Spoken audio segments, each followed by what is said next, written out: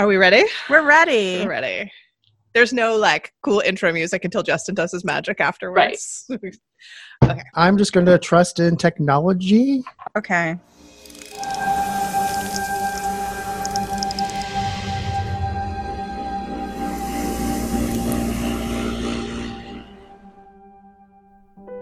I haven't done this in so long.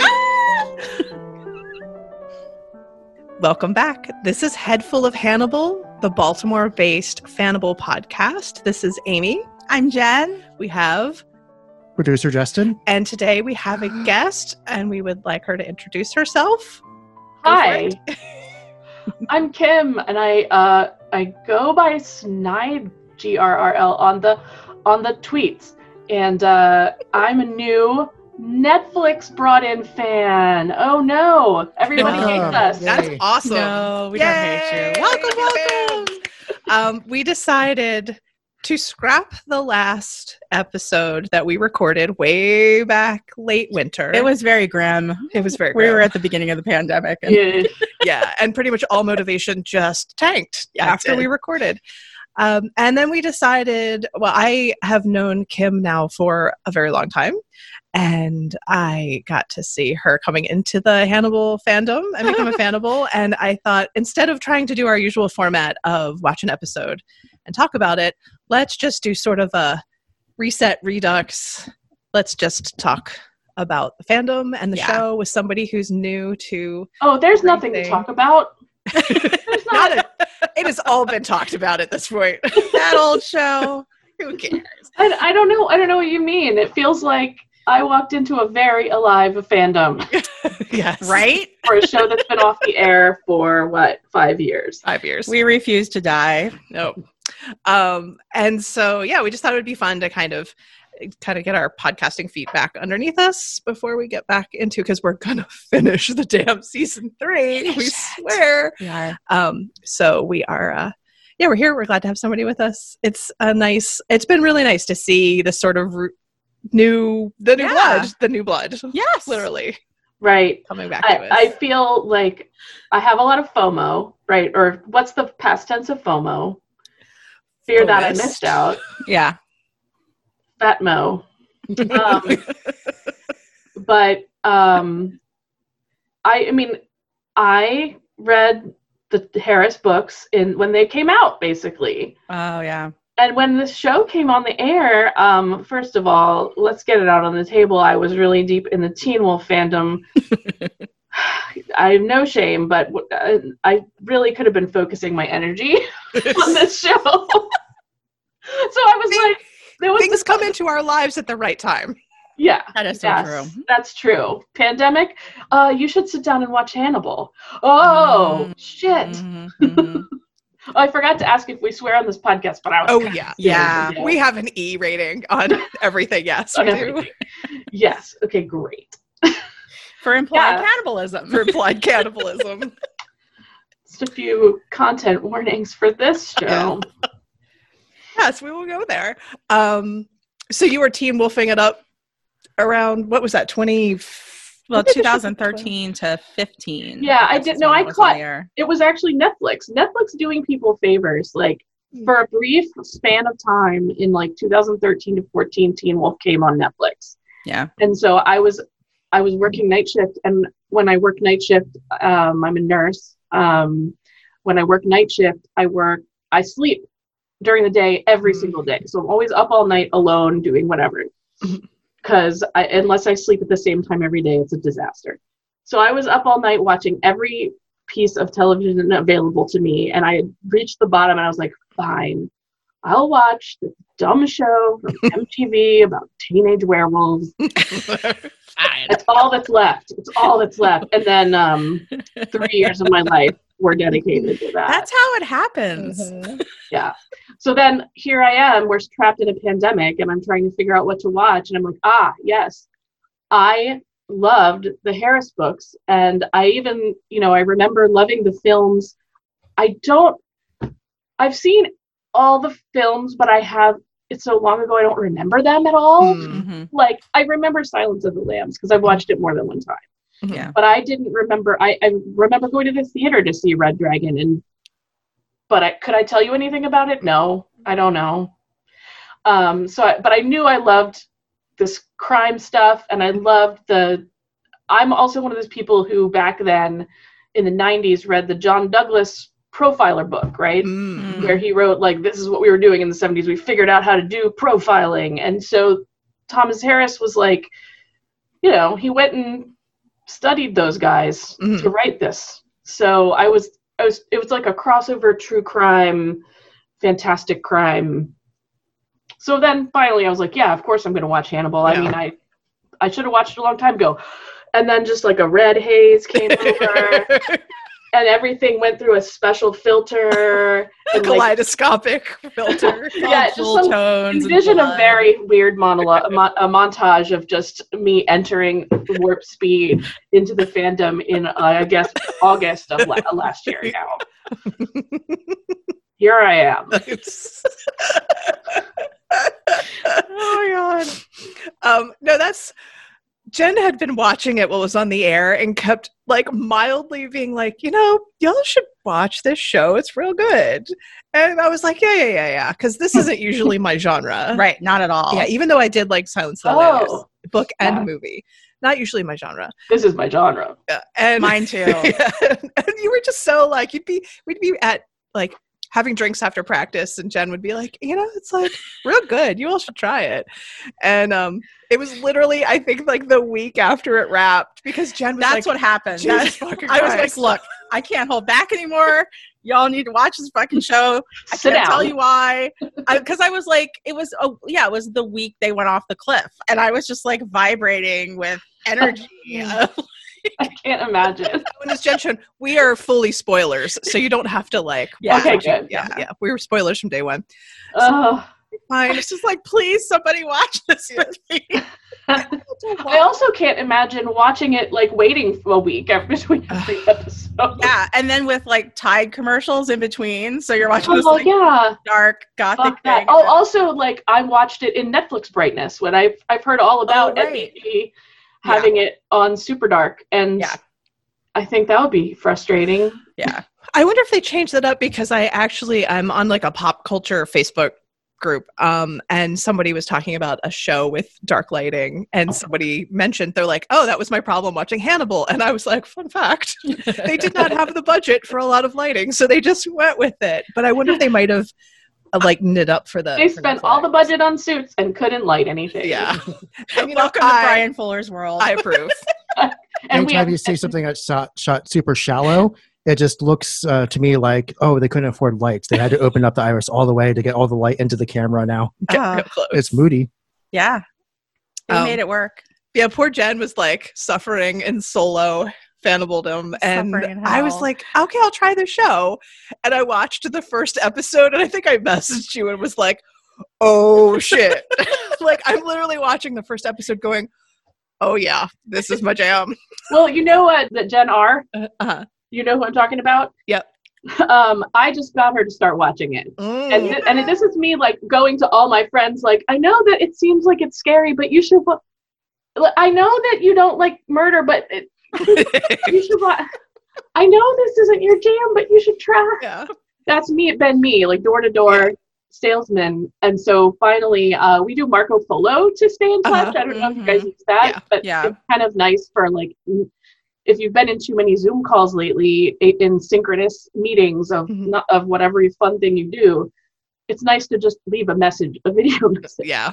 So finally, she leaves me a message like, I started watching, and I'm like, okay, my time has come. Let's go. So I'm doing it too. Our friend Brooke just watched the imposter Hannibal, I guess you'd call it. There's a Hulu show called Prodigal Son, or it was around, I think it's like several years old now. Yeah, it was like one season and it got canceled. And apparently the first episode comes across as, from Brooke's perspective, a direct ripoff of the first episode of Hannibal. And Brooke said they got through like 10 minutes and were like, nah, fuck this. You can't give me what I want. No. I just have to rewatch what I really love. Well, welcome to the fandom. Yeah, so welcome. Yes, We're very happy to have thank you you for having me here. on. I want to talk about Hannibal all the time. Yay! So what we're going to do today is we've got our usual thing of having some talking points about various fandom stuff, things like that. And then we're just going to kind of open up the floor for general Hannibal talk. And then we have our Rex. And the end as usual. Usually we start out with, we talk about what we're eating and drinking. Today we do not have any fabulous cocktails. We have yummy biscuits that Yes. producer Justin made. I'm thinking that we're probably going to spill some tea. Thanks. Good Look, job, Justin. obviously I'm drinking my addiction Diet Coke, but you know, Well, I'm not going to lie to you that after entering this fandom, I went out to my local beer provider and bought Carlsberg beer to try it. Yes. Not going to lie. not great. It's not okay. I call that kind of beer, that's like you just cut the grass beer. Like you need a It's like light beer to drink on a hot summer Which is day. fine. It's It's like like Budweiser of Europe. yeah. I mean, I read into it. Like the people who make beer in Denmark are basically one monopoly now. Like Oh. except for tiny microbrews, everything is made by the same people. Mhm. The Carlsberg people bought the other big, yeah. Anyway, so whenever I look at the ads with Mads in them, I'm like, so that's basically like if he were shilling for Budweiser. Yes. And he likes it. I think he has said that he likes that beer. He likes beer over just other things. Cheap cold beer. Yeah. Yeah. He doesn't Well, I like drink it out of wine a or frozen mug so that I don't have to taste it as much. Mm. That's well. I'm drinking a oatmeal stout. I'm drinking Snow Pants oatmeal stout from Union, and Jen's got a big cup of coffee. If Jen comes over at midday, I'm like, "Do you need coffee?" I have trouble getting my own coffee in the morning. That's okay. Well, did you notice that we have like now? Justin got me a pour over setup with a hand grinder for my Ooh. birthday, so we now have a lot of coffee at our house. Fancy. Multiple forms. Fancy coffee Yes. shit. And Justin got up this morning and made pie and biscuits. So that's about as fancy as we get today. No sourdough for us. No sourdough. Yes. We skipped sourdough. We are the Jen and I are united in our Hatred. I don't know about hatred, but sourdough apathy. Oh, I'm with you. Yeah. Excellent. Awesome. Yes. Yeah. Well, I lived in San Francisco for 5 years, and that really like put me on the hatred side of sourdough because they just put it on every table when you go out. They're just like, of course you want sourdough. You're in San Francisco. I'm like, no, I know. No. Back off. Other people were making sourdough, and I made. I'm not going to pronounce this right. Hotek, which are the Korean. It's like a yeast dough, and you make little. They look like a pupusa, but filled with brown sugar and walnuts. It's like a kind of a griddle cake thing, almost a filled griddle cake. That sounds and they are delicious. flippin' delicious. That was yeast bread and bao. I made bao buns. That was my contribution to COVID baking. Yum. I'm like sourdough. Nope. Then yes. So who put this point on here? The Army Hammer thing. I did. thought about I did. this, and it's. I happened to be reading earlier today you have a Jezebel link. I read a good Rolling Stone Okay. about the focus of the conversation. I probably the same thing because the reason I put that on there is they were saying, look, it's not about whatever scandalous messages came out, but he's got this history of abuse. His ex-wife has said, like, I've been put in abusive situations and non-consensual situations where he's been really drunk and I've been scared for my life, on top of him saying the kind of things he's saying about implied cannibalism. And that's really where the focus of it should be. Right. Yeah. Did you hear about this, Kim? Did you see? I've been on Twitter. Oh, okay. Well. I read Twitter. No, I did hear about this, and it's funny because I have friends from the Teen Wolf fandom that are very vocal, sort of like, well, actually, there's one particular person who likes to say, like, hey, everybody, go hate this person for the abuses they have perpetrated. Mm. And it's like that thing where the person is like I get it. Like, I do not want this person to be an abuser, and I think they're bad.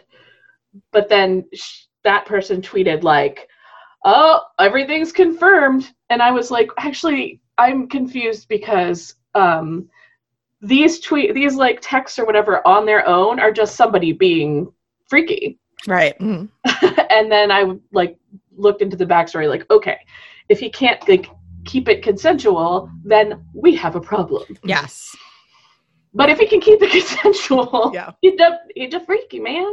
Right. Like if it was just random role play stuff, whatever, I don't care. Mm-hmm. But when I read the articles about what his ex-wife said, I was like, oh, that's a huge red flag and really cause for concern.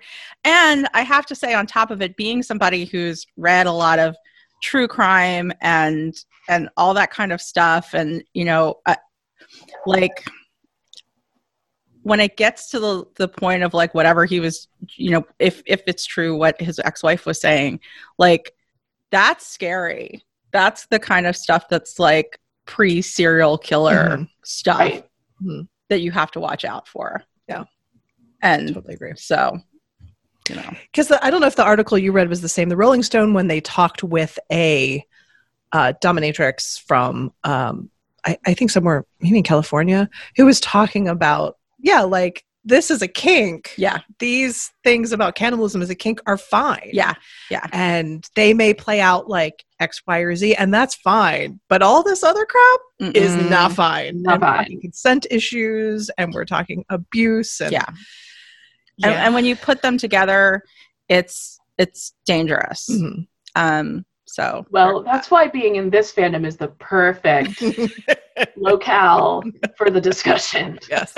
Right. And I mean, that kind of like leads us into our next thing that we wanted to talk about on the list. About the anti-shipper. The pro, what did they call it? The pro or anti-meat? Was that the thing? Rainbow. Are you talking about rainbow meat? So yes, thank you. I couldn't remember the exact title. I don't know what the antis call themselves, but they all put a knife.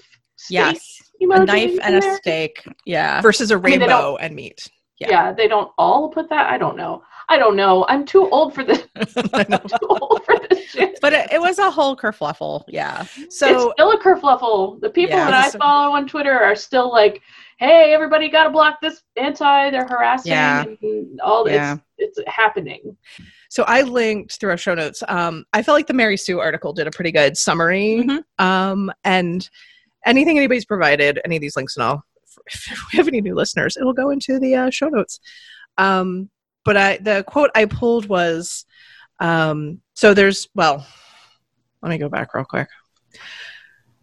There has been an influx of people coming to the Hannibal fandom who are saying that by, I guess, going along with more like from the fanfic side of things, not just liking the show, but the fanfic side of things. If you are approving of the fanfic, then you are also thereby approving of pedophilia and I think sexual assault, incest stuff. So not really coming into any sort of particular points, just saying if you like A, then you approve of B. Almost irrationally so.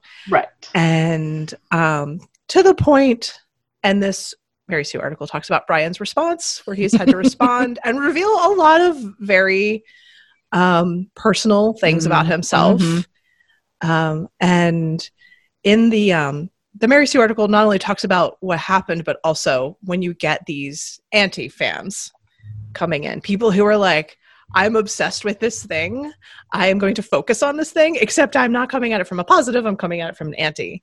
And the quote I pulled was, so random people on the internet have come out on the other side of the Cultural Revolution and seen that they can get that golden attention by being puritanical and conservative. Being an anti is the best way now to get 15 seconds of Twitter fame in fandom. And a side note, I see this a lot getting into K-pop, people who are like, I'm just going to bust on people because it gets me attention. I think they have a savior complex. I'd agree. I wrote a big long thread about this on my Twitter that nobody noticed, because nobody notices my Twitter, which is fine. I like it that way. Give us the link. I don't know how many people notice us, but if you give us the link, but I mean, we'll do our best. 20 some years ago, 25 plus, no, I don't know. Time means nothing Decades. anymore. I was a adamant okay. Do you remember LiveJournal? Intimately, yes. I was in the feminist group on LiveJournal. And that's when we were in the 90s having the second, third wave fight of can we be critical of pornography? Can we be critical of mainstream heteronormative sexuality without being called like, okay, no, are you sex positive? Is that sex positive going to imply the existence of sex negative? Well, I'll tell you what, I was hardcore in my 20s and my teens and 20s on that train of we need to criticize this. We need to critique this because it's dangerous to women, it's dangerous to gay people, and it's dangerous to everybody. And if you're out there enjoying, one of my favorite whipping boys was American Psycho, because at the time I read American Psycho and I was like, this motherfucker is dangerous. That is how I felt at the time. So, you know, I still don't love American Psycho, but I've grown into a person who recognizes that art is not reality, right?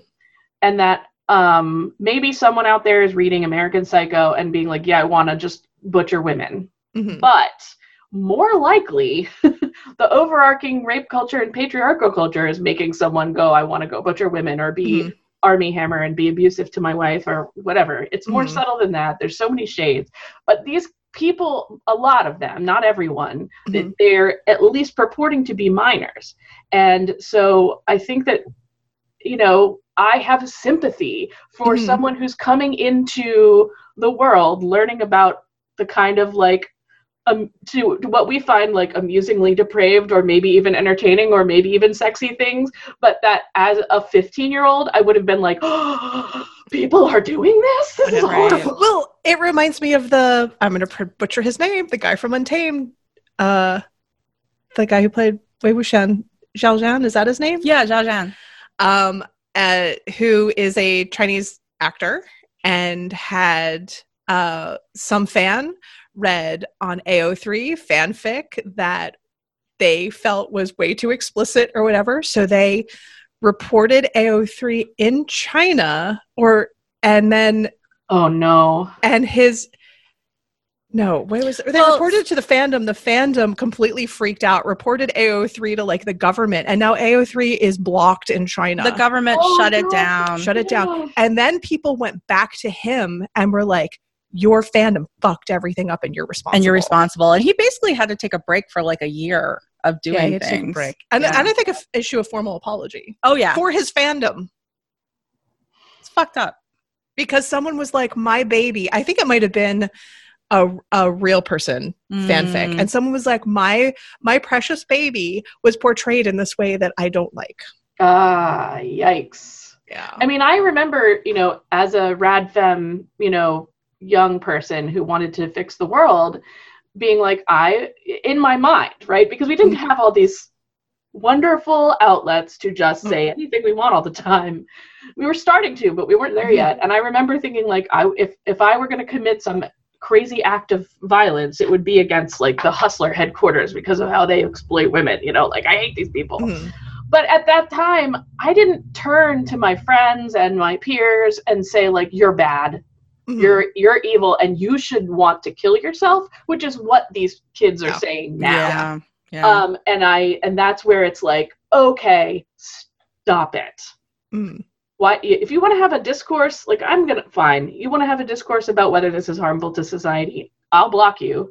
Like I've already been through this experience and come out the other side. But if you want to tell people to harm themselves or tell them that they're bad people and be abusive, not okay. In particular about how many people who are like abuse survivors and such say that like writing things like this is good for them. They're like, that's like, that is a huge, like I've seen it all over. And I'm one link that I am going to put in that I think I forgot to put in here is a Twitter thread that is particularly geared towards people who have been thinking like this, like I need to police other people's whatever, and how to get out of a group like that, how to recognize gaslighting, and how to if you've been sort of subsumed into something and be like, I need to get out of it. It's in there. It's in the show notes because I saw it. Yeah. So yeah, because like it is like, if I feel like if it's happening, I don't agree with everything people are writing, but if you're putting it in an appropriate space, then I am more okay with it. Like, okay, but just coming and just being like, to you creator, you're a bad person. And people point out too that it seems like there is not a criticism of the source material. Like, people aren't saying the show is bad. Oh yeah. It's only in the fan created stuff, which then, like the point I was making is all about policing, in particular a lot of fandom, well, most fandoms, that's highly female, very queer. Yeah. Yeah. All these other things. Like, so you're coming in here and being like, oh, the stuff, the source material, the official quote unquote material is okay because it's quote unquote art, but the fan created material is not the same thing, and then deserves to be criticized, and people deserve to be criticized and worse. And that's like, well, because it's a lot easier for them to harass people online and on Twitter than go after Thomas Harris, who like doesn't give a shit. And well, the Mary Sue article was like, Brian's one of the few creators that comes back. Oh yeah. Oh yeah. I was already in love with him, but his tweets, oh my God. No, when people came after the Teen Wolf show creator for queer baiting, and they really wanted to come at him, like they really wanted to hold him accountable for queer baiting with Steric, right? Teen Wolf fans will know the Styles Derek. Yeah. They just couldn't, because he was like, I'm out of Twitter. I'm out of all of this. Like, I have a job. But then it's easy for them to come for fan artists. But this brings up a temporal thing that I have, which is that when I got into Teen Wolf fandom, I never saw any of this. Like, this has a canon, not a non-canon, but very popular ship that is a minor and an adult. Like, everyone loves Steric. Styles is in high school, and Derek definitely isn't. Whether he's 22 or 25 or 28, who cares, right? Like, this is everyone's favorite ship, one of the most popular ones, and nobody cared. You wrote the fic as the canon was, where Styles is still in high school. You wrote the fic where Styles is graduated from college. You wrote the fic where Styles and Derek are brothers. You wrote whatever you wanted, and I never noticed anybody like giving shit about it. Yeah. And then I walk into Hannibal fandom, and like I'm here for 5 seconds, and all of a sudden everyone is freaking out about a show where really bad things happen. Yes. You're like, have you not watched the show? Because I think you have not watched the show. Well, I really think a contemporary thing, because I think it wasn't really this popular to hate on people 4 years ago or whatever. Yeah, I think it's definitely. I think it's a change in culture, and possibly also everybody going a little like pandemic quarantine, like just like freak out. Oh, we can't go to school. We have to be on harass Twitter. People on the internet. I think our official head full of Hannibal stance on the anti-shippers is fuck that noise. Fuck that noise. Yeah. Fuck that noise. Stop being mean to people. And focus on your own fucking life. Yeah. Right. And really focus on the actual problem. Focus on the actual people who are doing shitty things in the world, and not people in fandom. Yeah. Which I had put a note here. There's been a big thing recently in the K-pop world where there's a petition going around about fanfic ship writing, real person writing between male idols. And there are some Korean hip-hop artists who have supported it and retweeted it. And they're basically like, this victimizes, men and K-pop because people are writing them in these horrible ways.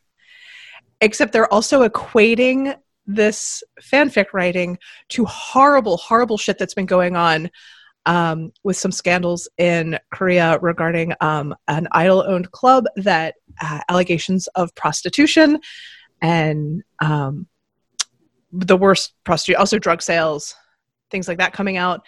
The hidden camera stuff that goes on in Korea, and also a whole thing about these private paid online groups where people could get really horrific porn. Wow. And so these hip hop artists are like teenage girls writing fanfics between two guys in a K-pop group is the same as this other shit, horrible things that are happening. And people are like, no, you're wrong. Like, you're wrong. And it's just another way of policing what people are putting out there. Yeah. In particular, certain communities. Yeah. Yeah. Well, 19-year-old me is like, we have to, but I always deep down inside was like, we can't censor people. We just can't. I just want people to not be assholes. Mm-hmm. So it took a long time to be like, okay, I'm comfortable. I mean, it was a whole Rubicon of like, I'm comfortable with this content. Might like some of this content. Yeah. I mean, I'll say that I am amazed at some of the conversations coming out from people who are much younger than me, who just are so informed and nuanced and smart about this stuff. Yeah. And so for every sort of reactionary person, thankfully there are some really great thinkers and writers out there, and very young. Yeah. Like people are in their teens. Because I mean, I don't think I was quite as conservative when I was younger, but we were still like learning. Like we're now into whatever, if they're used to waves of feminism, and right. And it gets more and more intersectional, right. And right. all of that. Like it just gets better and better. So I think when you see people do this sort of thing, you're like, haven't we gotten past crap like this? Apparently not. No. Anyway, fuck the haters. Right. Fuck that shit. I was going to say the Twitter that I'll link about people. The quote was below are links to articles on art writing therapy for abuse, what gaslighting means, what cyberbullying is, and how to stop it. And that was the Twitter user Whiskey and Spite. So I will link to that. Very informative thread. I think people add a lot of content in the comments. A quick discussion. I think we all watched Mads' new film.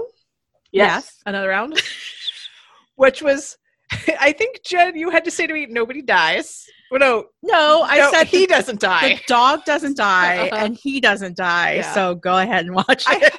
I haven't watched. I have not watched the one where he's like the advisor to the Danish Queen or whatever, that historical film. Because he dies. What is the name of that? I watched it. A Royal Affair. Royal Affair.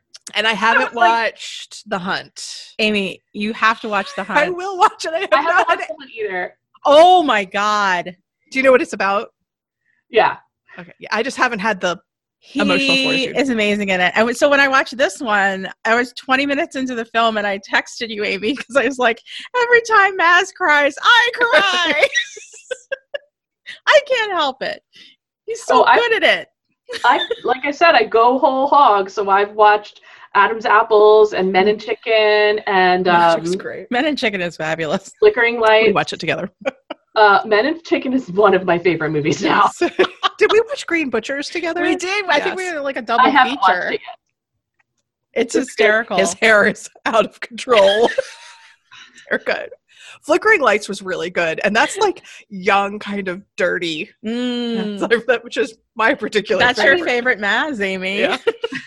you have to I don't really like to see any animal abuse in films, so it's saying something that I can enjoy that film. And his character is not cool, man. Nope. I don't know how to put it without giving anything away, but he's not okay. Wait, in which one? Okay. In Flickering Lights. Oh, yeah. That's been a while since I kind of forgotten about that one, and then I saw it mentioned recently, and I was like, that was a great movie. I recently watched some of Shake It All About Have you guys seen that one? I forget what the biggest name is. No, I haven't Don't seen think that I've seen that one. one. Anyway, that's the one where he plays a man who's in a monogamous relationship with another man, but then things go wrong. Oh, But the film itself is good, but it has, I don't know if it was made for TV. It has like obvious spots for like commercial breaks, and it has the worst music ever. You're in the film and you're like, ooh, this is emotionally, and then all of a sudden it'll be like a Danish pop song style thing will happen. No. Like, oh god. But I mean, I think you have to find it downloadable somewhere. Yeah. But yeah, but another round. Mm-hmm. Yes. There's a lot of awards. I mean, there's a lot of awards awarded all over the world, but there's a lot of Oscar talk. Yeah. And it was, I appreciated the fact, Jen and I discussed this, and I don't know if I mentioned it to you, Kim, that it was, there seemed to be a subtlety to what it was talking about that you wouldn't find in an American film, which would be much more, again, puritanical and sort of judgmental. And I mean, in the way I was watching it, I'm like, oh, well, like his character is this like middle-aged teacher in a rut, bored, all this stuff. And let me shake up my life some in a way, but I'm also felt sympathy because you're like, this person didn't ask to be, you know, like you're suddenly like in the middle of your life and you're like, what the fuck is going on? Yeah. And I felt like they managed to convey that through these four friends who were all coming from not a totally different place, but they all had a very specific set of circumstances in their lives. And so I was both in part like, y'all are being pathetic losers if you think that like drinking on the job is going to make things better. But I also understand what you're trying to do. Isn't that in itself a very American like drinking culture? Mm-hmm. If I was a high school teacher, I'd drink on the job. I'm saying that as someone who, as of 6 months ago, works with people in recovery literally every day. Mm-hmm. So watching this movie in that context added a whole other layer. Oh my gosh, I bet. Everyone I work with is like advanced level alcoholic. Mm-hmm. And I was like, what is this movie saying, like in that context? But I do think that it's the one helpful message. Not every bark. Not every Ranger has an opinion.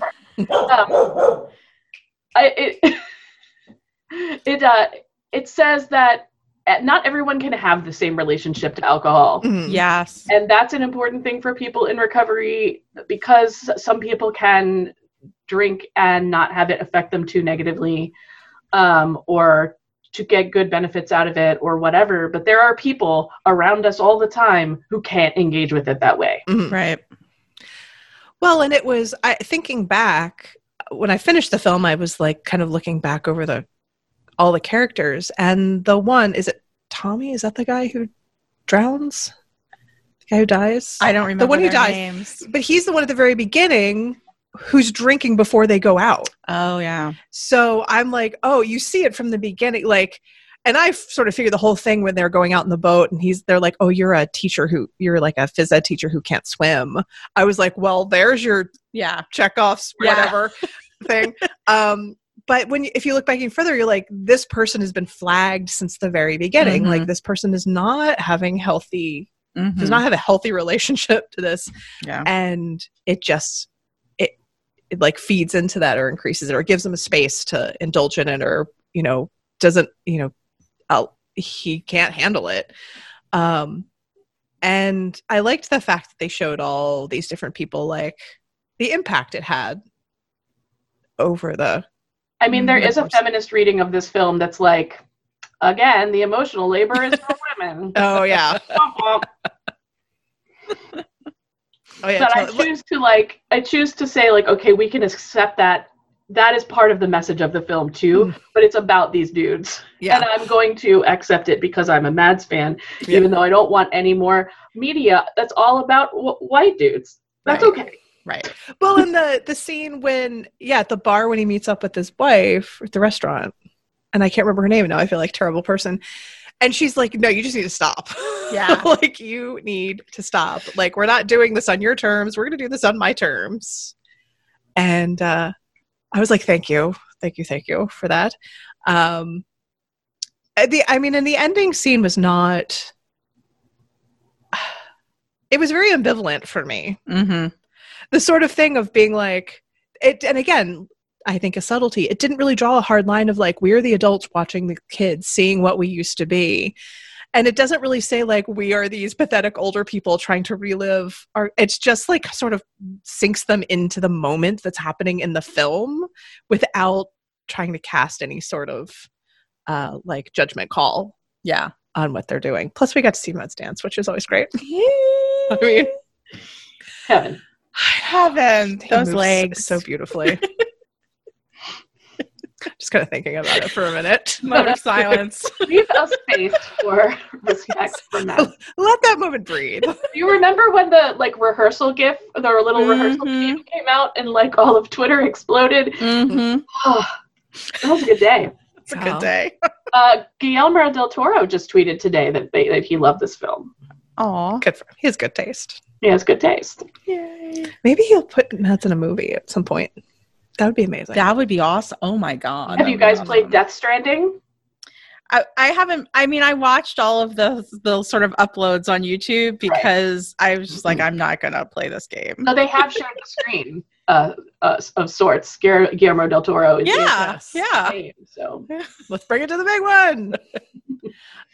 So yes, people who haven't watched it, recommended. I just wanted to touch on, I had brought up the poet Richard Seekin in previous episodes, which I was unaware of the time of his long storied history with fandoms. So apparently he got into, he found out that some people think that he wrote his second book, War of the Foxes, as a reaction to Supernatural and or Sherlock. And I see his, now that I know who he is, see his poetry referenced constantly in fanfics. Yeah, I see it all over the place. I had never heard of him before. I saw your show notes. Well, I would recommend, particularly Crush is really good. And he was like, cool, I'm all for this, and started like reading and I think possibly writing. Wow. Fanfic in these, and this is from about 5 years ago. So I was like, oh yeah, because he had I put it here, he had a Tumblr. Did I put the hourly Seekin bot, or that was you? That was me. And there's about 7 Fanable accounts that follow it, and it's an hourly just post bot of his poems. Yes. Which is kind of fabulous. Yes. And it looks like he had a stroke last year because there's a GoFundMe, and then I couldn't find anything else about him. So I don't know. Yeah, I think he's been kind of inactive since that happened. But it was just funny because I had just happened to read a series of fanfics, some of them Hannibal, all with like secret poetry referenced. And I was like, oh, like, who's this guy? And then I don't even know. I was looking something up and found this article. It was like, oh, I didn't know. Oh, it was because I listened to the Decoder Ring about the John Locke ship and ended up looking some stuff up and finding this article and not realizing. And I mean, in a way, it's great. I like that collapsing of things of, you know, the people who there's sort of like the, I don't want to call it approved art, what is accepted in traditional art circles and what is being fan made and how those can crisscross. So it was really great. But yeah, I recommend him, his poetry, particularly. Yeah, Crush is really good. I think, Justin, did you find who found the Hannibal lo-fi beats to catch the Chesapeake Ripper too? That was YouTube recommending something. Like, Justin probably enjoy this. It's an intersection of two things he's watched much of. It is chill. It is hip hop. It is lo-fi beats. It is a really cute animation of Will Graham at a desk studying case notes, I guess, and occasional lightning flashes where you can see the Raven Stag out the window. It's so good. I will note to you, though, that the artist responsible for that YouTube video, which I like very much, and their art's very great, has been accused of being an anti and has been blocked by some section of the artist world. Yeah, I don't know, but their art is still good, and I couldn't find like what was the call out, what they said. Yeah. Interesting. Oh God, I don't like drama. I'll have to hit Google and see if I can dig anything up. Yeah, check into it. But I realized I had stopped following Woods JPEG on Twitter because someone had said like, oh, they said this thing. Mm-hmm. I hadn't blocked them, so I obviously didn't think they were so bad. Yes. Like, but yeah, there's more to the story, I'm sure. But just watch the YouTube video and it. It's great. Yeah, at least check it once. At least you can see it. I'm going to put up a link to a friend of mine who has been getting into working out and does like the body whatever classes. Found a video, and this person is not a Hannibal or a Hannibal fan, not a Fannibal, but it is a body combat class, which body combat is one of those like copyrighted workout where you're kind of doing like a cardio workout, but with like kind of combat moves in it. The class is happening in Indonesia, and they're doing it to Lacrimosa. And it's kind of amazing. I'm going to put the YouTube link in. I recommend watching it because when you're watching it, the person in the front, like left, is into it. It is great. And Lacrimosa was used in season 1, episode 7, which is Sorbet, when Hannibal is sadly waiting for Will, who missed his appointment. And then I think he drives Will down to Wolf Trap. And I recently saw a revitalization of what map. The hell is up with the distances in Hannibal. And I'm like, this is my hill. We are going to do the live drive someday. Oh yeah, that's got it. I will go. I want to go. We'll stop and pick you up because it's along the way. Yes, it is. It's a very long path from Baltimore to Wolf Trap. Yes. Oh my God. To Quantico to back. It's going to take maybe an entire weekend. Maybe an entire weekend. Depends on traffic. Because I commented on it, was like, yeah, and then like I have gotten stuck on the DC Beltway at midnight on a summer day because they're doing construction work. Yeah, like 3 hours. I've gotten trapped on 95 at 1 o'clock in the morning on my way home from BWI. Yeah, because they're doing construction. Where like it's 1 o'clock in the morning. Why am I sitting still on a highway? Yeah. You're like, I thought I was in the clear. I want that episode where Hannibal's just like, God damn it, I'm going to go see Will. And then he's like sitting on 95. It says basically lock. Yes, it is lock. You could do a whole video just like the Lo-Fi Beats to catch the Chesapeake. Hannibal driving. Lo-Fi Beats to sit in your car in traffic on the Beltway. Well, going to Wolf Trap. Wolf Trap. To find your errant patient you're in love with. Yes. That's it. That's happening. Let me put it this way. If you're making that drive, you got to be in love with somebody because... Yes. Oh my God. I used to be in love with someone who lived in Dale City when I lived in Arlington. And like, that's not even a part of what they were doing. Yeah. It was a horrible time because I really wanted to see him. Oh, bless his heart. I made ridiculous drives for people that I had to think for. So... yeah, we feel you. We feel you, Hannibal. Yeah. The last link I have here for this part is to the Instagram of the Italian fashion designer Andrea Grossi, who, and also there'll be a link to his statement about his season 2 lookbook, which is this. Did you all look? Did you check this link? I missed that link. I couldn't figure out how to get to what I needed to get to, but I was also at work. So is a young Italian designer who is doing incredible work with leather in these suits, some of them printed, and also doing a lot of, I think, not lace work, like I think computer assisted, like using it to cut patterns and stuff. Mm-hmm. Some of it printed, though, to look like the person's wearing a suit of skin almost. And also there's some very cyberpunk pieces. And like Attack on Titan. I have not seen Attack on Titan. I've only seen ads. It has the musculature printed on it. But some of it is very cyberpunk in that it's this sort of biomechanical look. Mm-hmm. And it was interesting because there was a Facebook group called Attire's Mind, which is about fashion in a certain, I would call it, fashion is kind of a statement. Mm-hmm. And the person who runs it was like, this isn't really my taste, but this person is obviously trying to say something with the work that they're doing. And it was really interesting to read the comments to see how some people were like, this is disgusting. People made Silence of the Lamb references. People were like, this person's, see, you know, by taking a suit of leather that looks like it is made of skin of a white person and putting it on a model who is black. Yeah.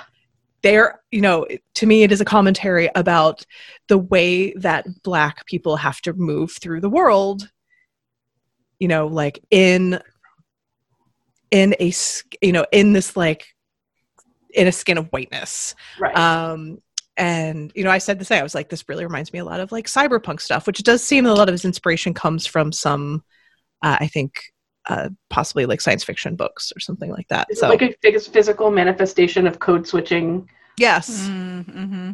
Yeah. So it was real. I'm going to put the link in if anybody's listening to this. I highly recommend. I'm like a fashion moron, so I appreciate it, but I am also like, I don't really like the high fashion. Sometimes I look at it and I'm like, I just have to appreciate it for the shapes and the colors and stuff like that. That's all you need, I think. Yeah. But it was really cool. And he's very young, in his mid-20s. Oh my, sorry, I just got to the season 1 lookbook. Is it all the stuff with the crazy out to the side, like pants that look like the I guess late 1700s panties? Is that what it's called? But they're pants out of leather. It's pretty cool. It's very cool. I mean, you know, we're watching Hannibal. We obviously like some ridiculous fashion. Absolutely. Together. So after all those links, we're into our general part where we can just generally discuss things. So I wanted to ask Kim, what are some of your favorite parts from the show? Oh my gosh, I should have prepared better. It's hard once you go, like, you watch the show the first time and you're like, oh crap, this is aesthetically pleasing. This is so well written. I have a new fascination with these actors. And then you, like, if you're the kind of person that goes fandom on it, you go like and read about it and read people's thoughts about it and enter into the whole discourse of like what it means and what it's for and why we like it so much. And then you don't have the same relationship with it that you would have just as an appreciator, right? Mm-hmm. So I really enjoy the dialogue and the writing. Like it's subtle enough, and I know that in fandom we're all like, oh, when, you know, Hannibal gave Will this look, it was so obvious that they're in love and da da da da da. But like I like to keep in mind the normal person watcher of the show when I'm appreciating it, if that makes any sense. You know, there's still people out there who are like, they're not gay. What are you talking about? But not that person. I'm not keeping that person in mind. That person can go fuck themselves. Word. Like that one quote I had from the person who watched The Untamed with like their grandma, who a couple days later, or their mom was like, they're in love, right? Because friends don't look at friends like that. Yes. You know, like, and that's why I said it applies to Hannibal. Yep. It reflects in the kind of fix I like about it, the intellectual approach of how can we possibly comprehend a monster that's also an aesthete. Mm-hmm. And that has so many fascinating things about them. Because if you're like me and you're into that sort of true crime aspect of it, and you're watching, what was the show that was on Netflix with that was about the profilers that was based on the John Douglas book? I'm bad at remembering things. The one Mindhunter. Mindhunter, right? So like you watch Mindhunter and you're watching them recreate these interviews with these people who are just horrific. And then you watch Hannibal and you love this evil motherfucker. Mm-hmm. I just love getting into why we love evil motherfuckers. Mm-hmm. Mm-hmm. And why Brian would would take what Harris wrote. And I haven't read those books in literally over 20 years, and I plan to go back, right? But and just make them so compelling, attractive, and fascinating, because real monsters aren't compelling, attractive, and fascinating, right? So I I don't know what I'm trying to say.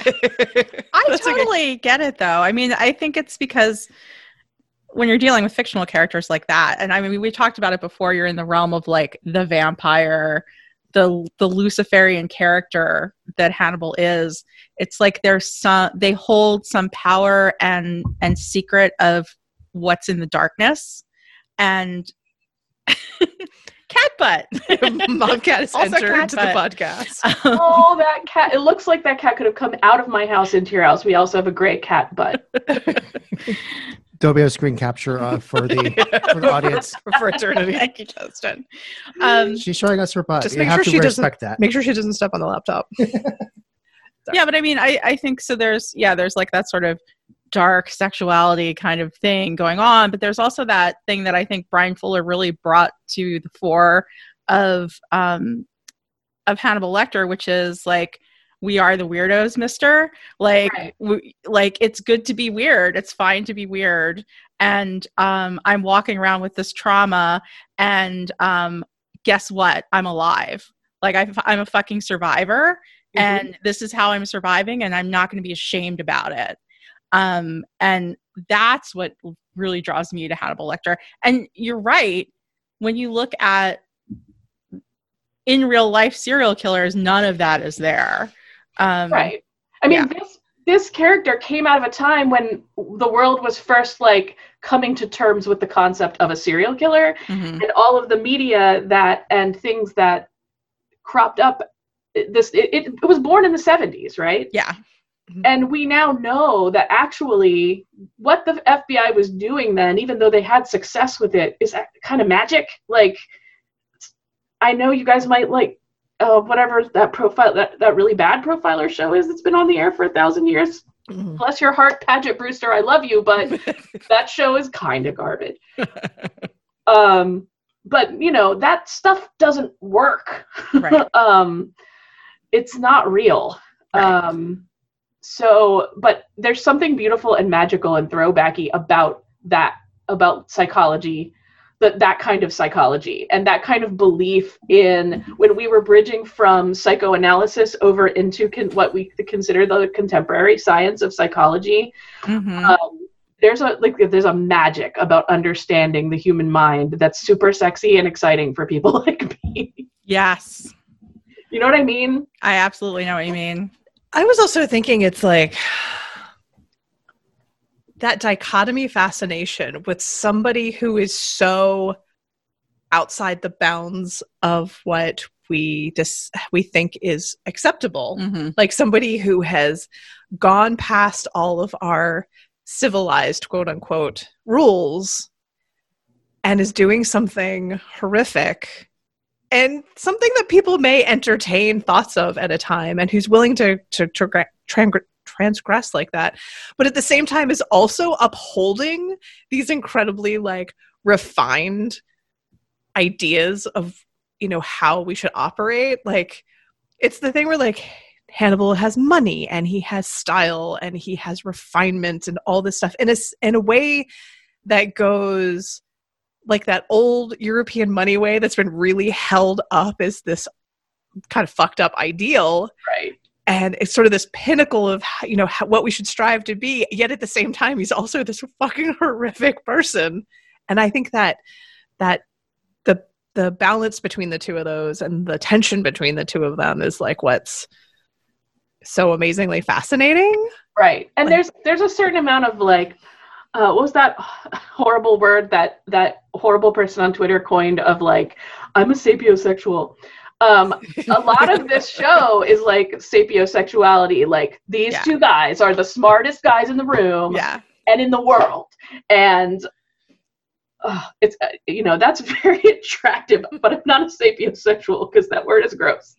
Well, it's definitely a sign of like competence porn where you're like, I like seeing smart people porn, right? Things. That's exactly what it is. Will has a magic power that's intellectual. His empathy power, and Hannibal has a magic power that's European and evil. He's Lucifer. Yeah. It's great. So yeah, that's the source of why I find this character so fascinating, great. And of course, if you've known me my whole life, you've known I was like a vampire LARPer, and I love vampire stuff, and I took vampire studies when that was offered at my dumb college. Like, so obviously I'm the target audience. Yeah. But I'm having a new socialist reading of vampires, of how they're the bourgeoisie and they're like sucking the life out of the working class. I get it. I'm supposed to like werewolves now, but whatever. Wait, there's werewolf discourse too? Well, that was off the cuff, but there might be. I'm sure there is. Like, wait, let's pause. There obviously is. Yes. But there's the whole vampire werewolf thing, Amy. You know, right? And it's all classism. Sorry, I'm pointing out the window to the dog that we call Ranger's nemesis because he kind of looks like Ranger, but even cuter. Oh. It's like a big flopsy terrier mix dog. So. Oh, guys, I'm in the process of adopting a dog from Kuwait. There's a local Baltimore adoption place called Wings of Love Kuwait, because in Kuwait, I guess the dog culture isn't that like this is part of your family and you keep them forever. It's like, oh, this dog is not useful to us. We throw it out on the street. Yeah. So they bring dogs from Kuwait to the Baltimore area for rescuing. And I don't have a like deep analysis of that, but I applied and we're hoping to get this dog from Kuwait, but because of COVID, they can't transport as many dogs. But I'm going to name her Misha when she gets here. Aww. We want pictures. Okay. We demand an update. I'm kind of like, we thought she was coming in December. It's been months of. Wow. Oh, yeah. And all my friends are like, just get a regular dog. What are you doing? And I'm like, no, now I fell in love with her and renamed her. So, sorry. Yeah, it's over. All over. Sorry, I derailed us. Werewolf discourse. Vampires, werewolves. Bourgeoisie. Well, all the classic monsters go in cycles, and they kind of relate to whatever is going on in society. So you'll see you'll see zombies like pop up at certain times of certain political climates. Mm-hmm. I'm not sure what I think werewolves might be one because everyone's kind of been by themselves for a bit and kind of viewing themselves as a monster sometimes. But vampires are very, very important to 14-year-old girls. And yeah, still, yeah. All sorts of 14-year-old people. All sorts of 14-year-old people and always will be. Yes. That I know. I don't know. It's sexy. I don't know why. Sorry, yeah, as an Anne Rice original 15-year-old reader. Woo! That's a ride. Yeah. Justin, you're reminiscing on your own Anne Rice past history. Just what I know from vampires and real people. It's a ride that ends up in with aliens and the Atlantis myth. So there you go. I don't think I went that far in the end. I didn't either, but I hear tell that's where it ends up. I pieced out at some point. I pieced out after I went to New Orleans and read the Witch trilogy. Oh, have you guys read that? Yes. I don't think I ever read it. And I was like, this is more milk production pornography than I really can handle. Honestly. I gotta go.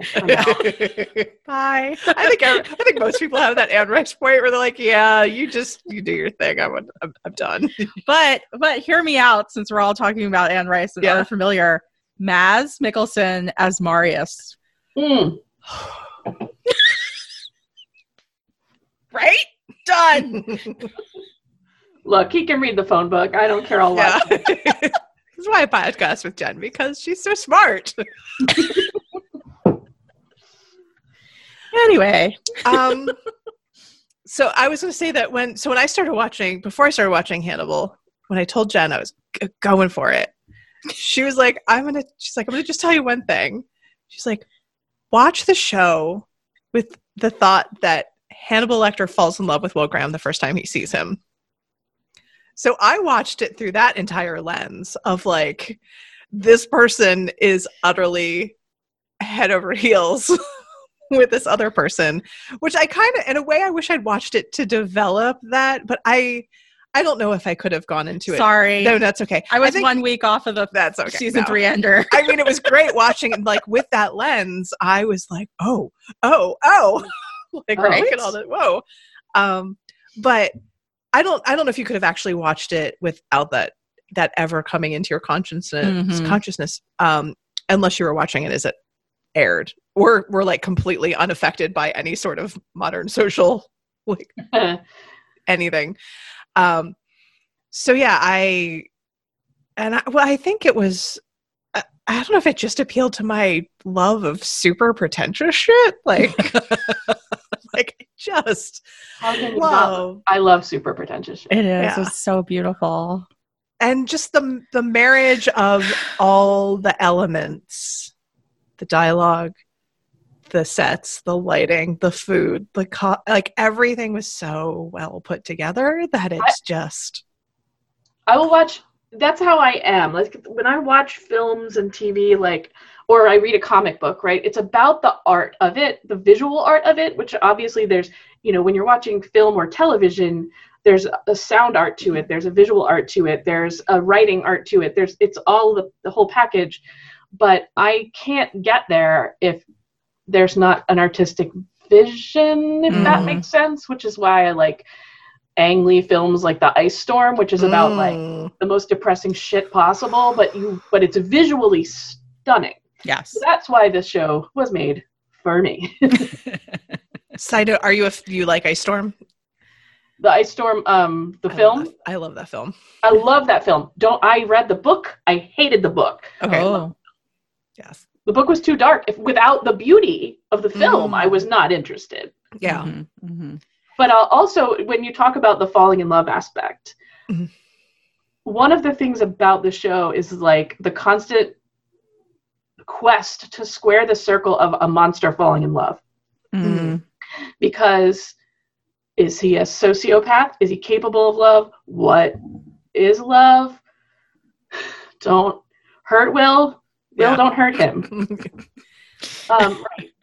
Well, and I think that's kind of part of the show because I think. I mean, that is the show. Yeah, but I mean, but like you're saying, look, watch it as if Hannibal falls in love with Will from the beginning, except that like his concept of how to do that and deal with it is like it keeps so changing. Fucked up. It's real fucked up. At first, Right. He's like, I love this person.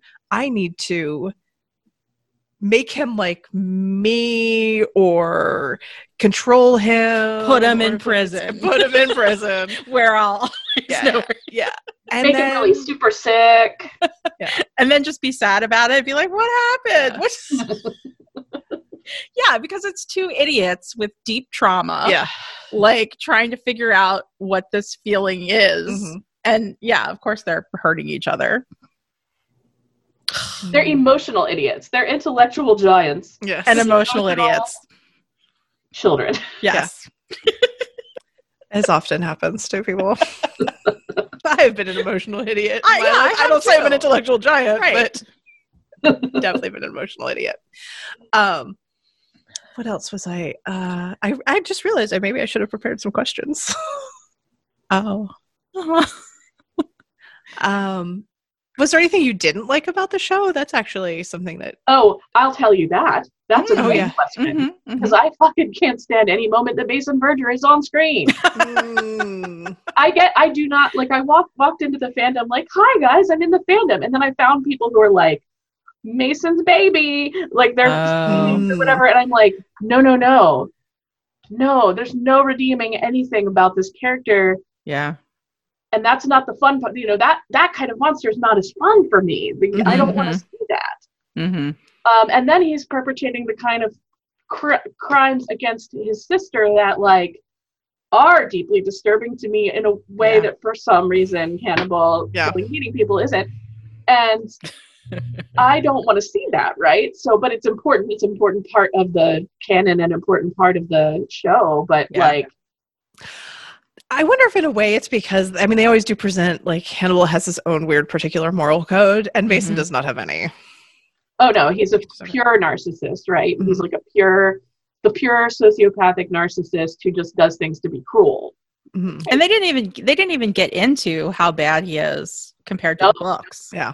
Like they glossed over some stuff big time. Right. Yeah. So that is a part that I do not enjoy. But I recognize it as a part of the show that I'm going to have to endure. And in fact, I'm on my rewatch. I'm on season 3 and I'm like, crap. I'm going to have to listen to this asshole talk.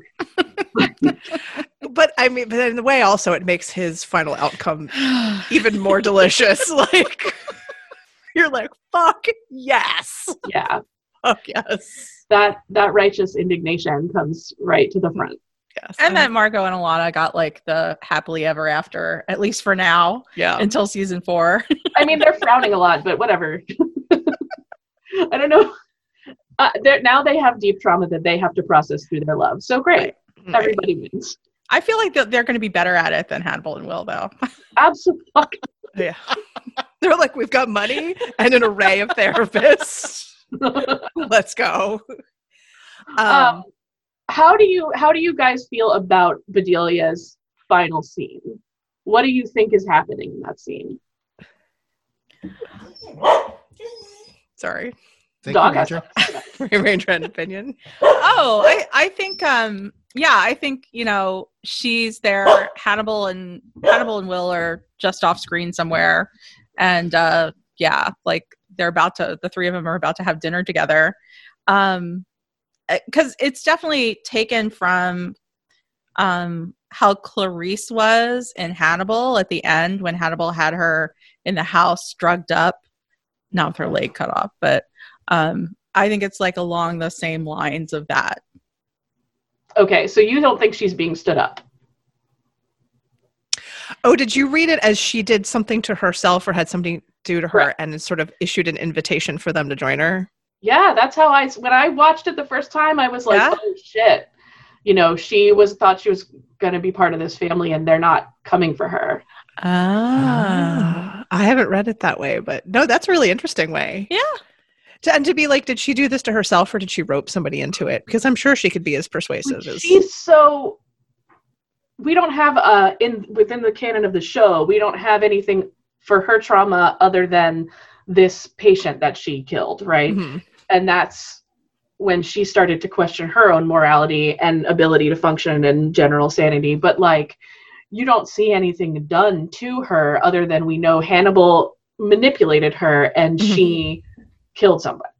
Mm-hmm. So for her psychological pathology to offer up her own leg, which you assume it's consensual. I assumed it was consensual because she consensually went to Italy with Hannibal and helped him out and consensually bought him wine the whole time that got him caught. And, I don't know. She got really freaked out though. And like, she did. Left. Yeah. And the other thing about that last scene is like, she's really high. Mm-hmm. Like she's very drugged. Well, maybe it says something about me that I that I read it that way. No, but I mean, that isn't interesting. Like there's the whole observation participation discussion. Yes. And it's like, with what you're saying, Kim, like, did she finally decide to take the jump? Mm-hmm. She's like, I'm all in. And this is the only, like the way I think I can make that it like. Yeah. I still read it as Hannibal and Will caught up with her. And I mean, from Will's viewpoint too, like if Will had gone all in, that would have been his first move, is to take down Bedelia. Yeah, I think. Why? Because he sees her as competition? Yeah, well, I mean, they had that like salty fuck you thing going on all through season 3, and she's the only one that really kind of knew exactly the depths of their relationship. Well, I don't even feel like Will sees her as competition. Is he just wants to punish her for her audacity? Yes. Like he's like, I don't think you're competing with me, but fuck you for trying. Exactly, Amy, because Will is all about retribution. Like that's his thing, and that would have been retribution. Yeah. And then, I mean, you put that with the scene that was cut out and not put into the Ender, where they're in the Hannibal's Mind Palace in the church together. Have you seen that? No. You should look it up. So there's another alternate after credits ending to season 3 where Hannibal and Will are sitting in the church, in the Norman Chapel together. I think I've seen gifts of it. Yeah, so they're just like sitting there. I think they both have their eyes closed and they're just like sitting in the sun, sitting together in the beautiful light. Which I kind of like that ending better. But Yeah. Well, I've seen also people speculate that I think it shows a shot of the clouds before it goes to them. Mhm. And people have pointed out that whenever you see those establishing shots that show like the cloud movement or light movement, those are actually happening. So some people have theorized that that is actually them in the Norman Chapel and not just in Hannibal's Mind Palace. Well, this is a test. oh, wait a minute. Really? Yeah, I'll have to rewatch it and make Just sure. blew it's my that. mind, Amy. Hopefully I didn't just lead you wrong. If I fucked up a theory or a point or the scene, like, I Someone is apologize. listening to the podcast right now, like, you guys are so fucking wrong. Well, they can email us or comment on our Tumblr about it. We will interact. Please let us know. But this is all a testament to how much we were robbed of when we didn't get the full 7-season vision. Yes. Because I came away thinking that I wasn't entirely sold on Will's ability to let go of his own moral compass and his own I'm having word problems, like his moral rectitude. Mhm. And even though he at that point has murdered people and eaten people and he's like there, but I still think like he has not said like I want to be like this guy Mm-hmm. and I want whatever I want regardless, and other human beings are pigs, just like Mhm. worthless non-entities to me. Like Mhm. Will Graham is not there. Well, I wonder if it's a thing too. Like they say that Hannibal is set up as, I see myself as more than human or better than humans, or humans are less than me. And I see that Will's style would be more, is not that. Like, I think he's very focused and very particular about these things. Like for him, it wouldn't be like, oh, just kill somebody because they're like an animal and they're there for me to use. I mean, his would be it would be personal with Will Graham. That's my favorite genre of fan fiction, is people trying to get Will through that Mm. piece, and people trying to figure out what Will's willing to do. Like, Mhm. and that I'm obviously I talk about psychology a lot, but like that kind of like inner life stuff is what I Mhm. love to read about. People's Mhm. like well-written concepts of how Will views his own becoming, quote unquote. Mm-hmm.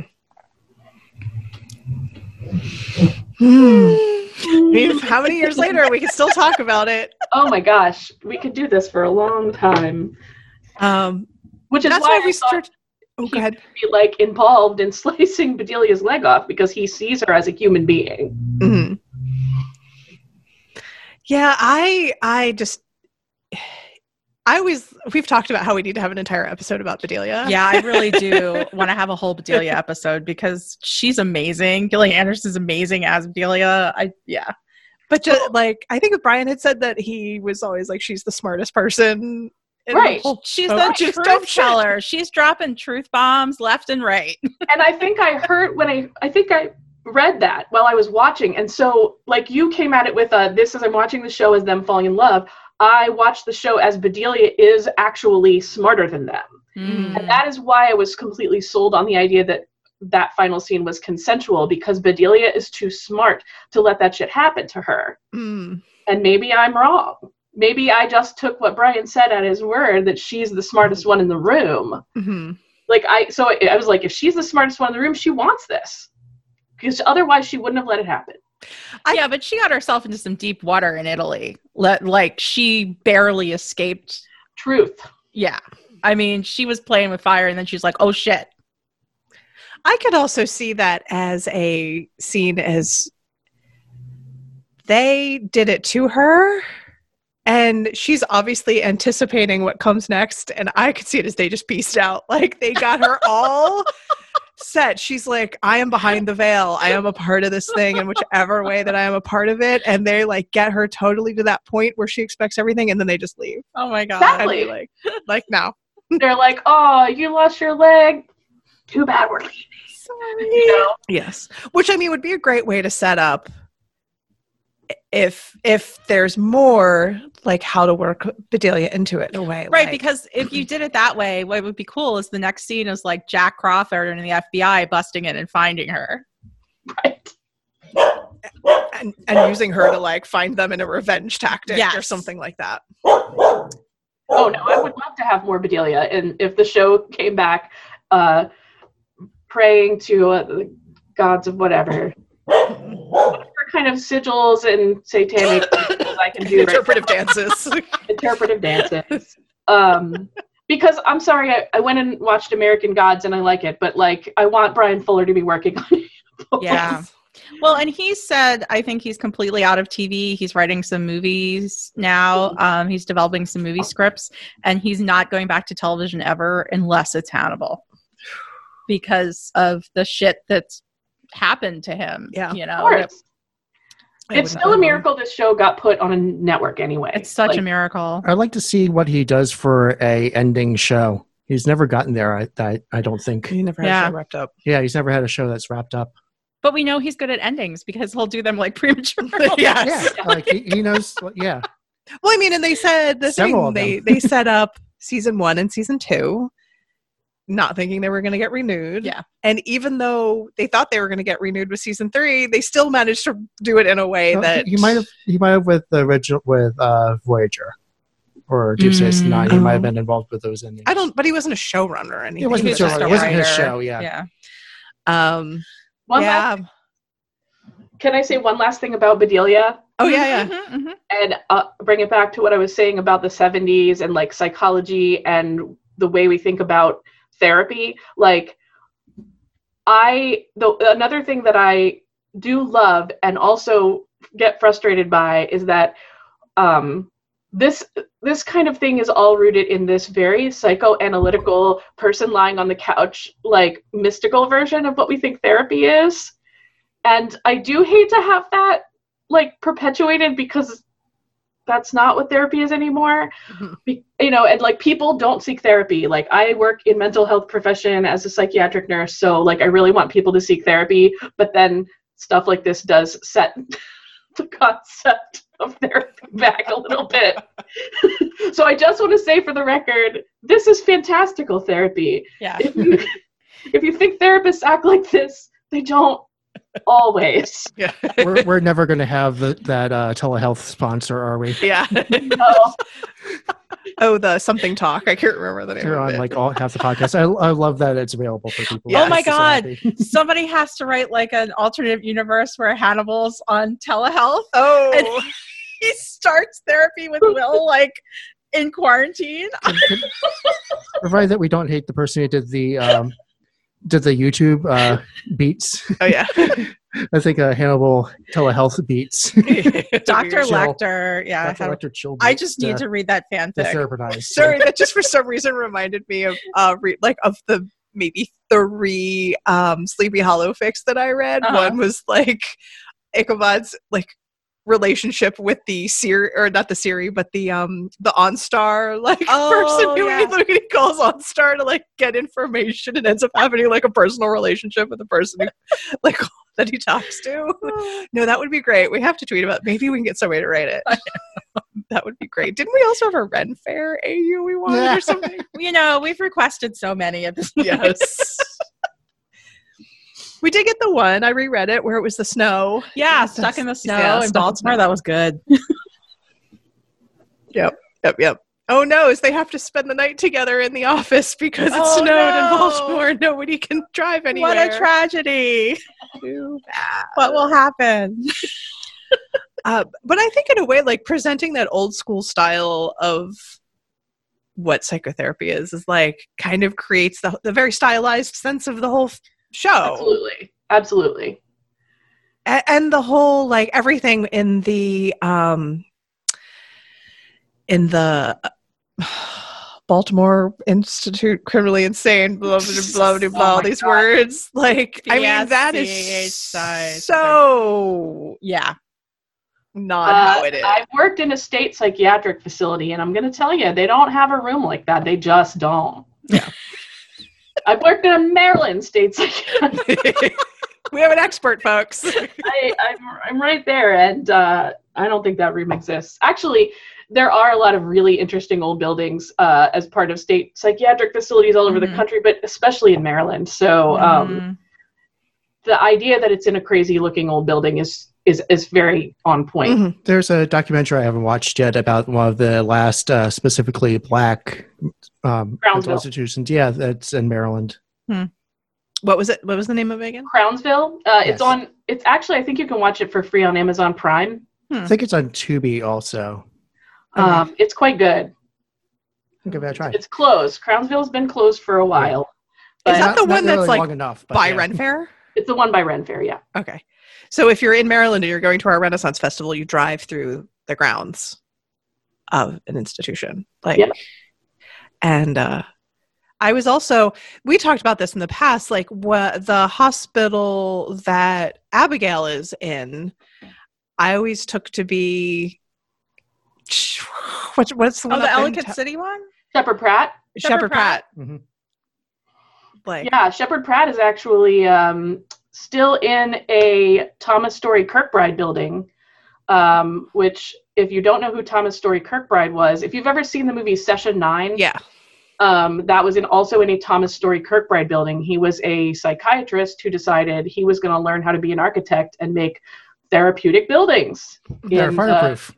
Victorian era.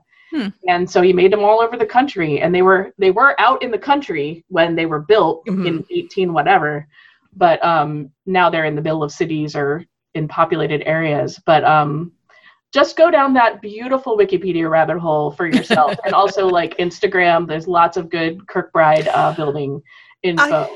I found out about them from reading stuff about like urban exploration. Correct. And that's why the building that's used in Session 9, I had seen some people's accounts of going there. And I think that has now, it's in what was the original Salem town, Massachusetts. And I think it might now actually be like condos or something.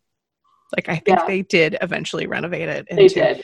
I don't follow too many. I just follow a few Thomas Story Kirkbride Instagram because I find asylum stuff is like my jam. I went and saw the one in Oregon, what's left of the one in Oregon, which has, in One Flew Over the Cuckoo's Nest, when the big guy throws that big thing so they can all escape. They have that there because they filmed part of One Flew Over the Cuckoo's Nest at the Oregon Kirkbride building. But Shepherd Pratt is one of the few in Baltimore, is one of the few that is still in operation as a mental hospital. And I actually worked at the Shepherd Pratt facility that's in Ellicott City, which is another entire story. I don't want to take up the whole podcast talking about local asylums, but I could. We could do a special episode. Yes. That'd be a great Tumblr. Yes. Sorry, Ranger's having I think he might need to go out. He's having a lot of opinions.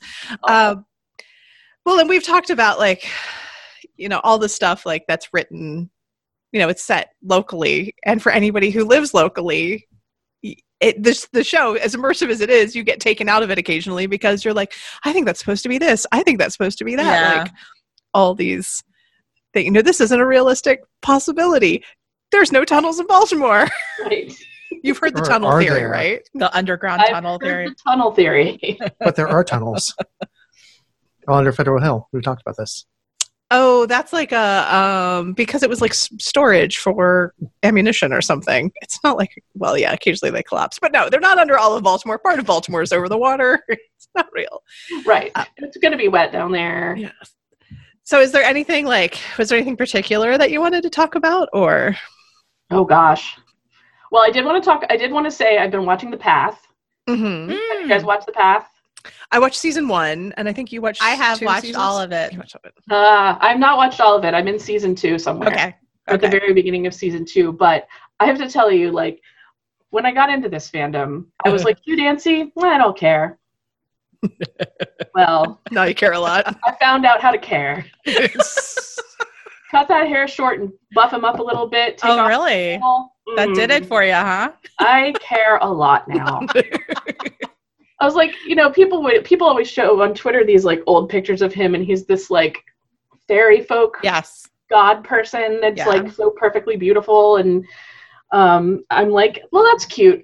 First of all, that guy would never have talked to me in high school, college, or any period of time conceivable. So I'm not like, I can't even relate to liking this guy because, you know what I mean? Like if you were like a giant nerd in high school and nobody liked you and you wore big, thick glasses of the 80s, you kind of are like, nah, let's set our sights in a different place.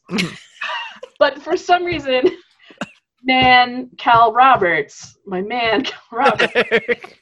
Hello, welcome. You seem less discriminate. I mean, you seem like you might be interested in recruiting me to your cult. I would like to hear about it. Please mail me some pamphlets. May I have a pendant and just, can I, assign me a husband that I can I actualize myself or whatever it is that they're doing? Climb the ladder? I just watched it mainly for Hugh Dancy, and I watched it. Yeah, and that version of Hugh Dancy I was not into. All right, what's your favorite Hugh Dancy? I kind of like that. I mean, but I tell you the part that I did like about it, and it's consistent with, I think, so many projects that he's done, is he always plays this like deeply traumatized, fucked up guy that can't like figure it out in some way, and there's like all this shit happening to him, and he did it so well in The Path. Like he is so traumatized, and you find out more and more and more as the show goes on, like how deep it goes, how bad it is, and he's so good at doing that type of character that it's fascinating to watch him act. Yeah, honestly. So that part. And I think there's a part where he gets really covered in blood and has to take a shower, and that was okay. Oh too. yeah, no, I remember that scene. Yes, I think it was.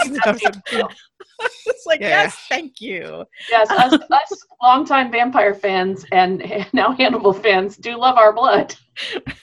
Will Graham covered in blood is like the best thing ever. I mean, I was a vampire, and then halfway through Hannibal, I was like, do I have a blood kit? Because this is like real hot.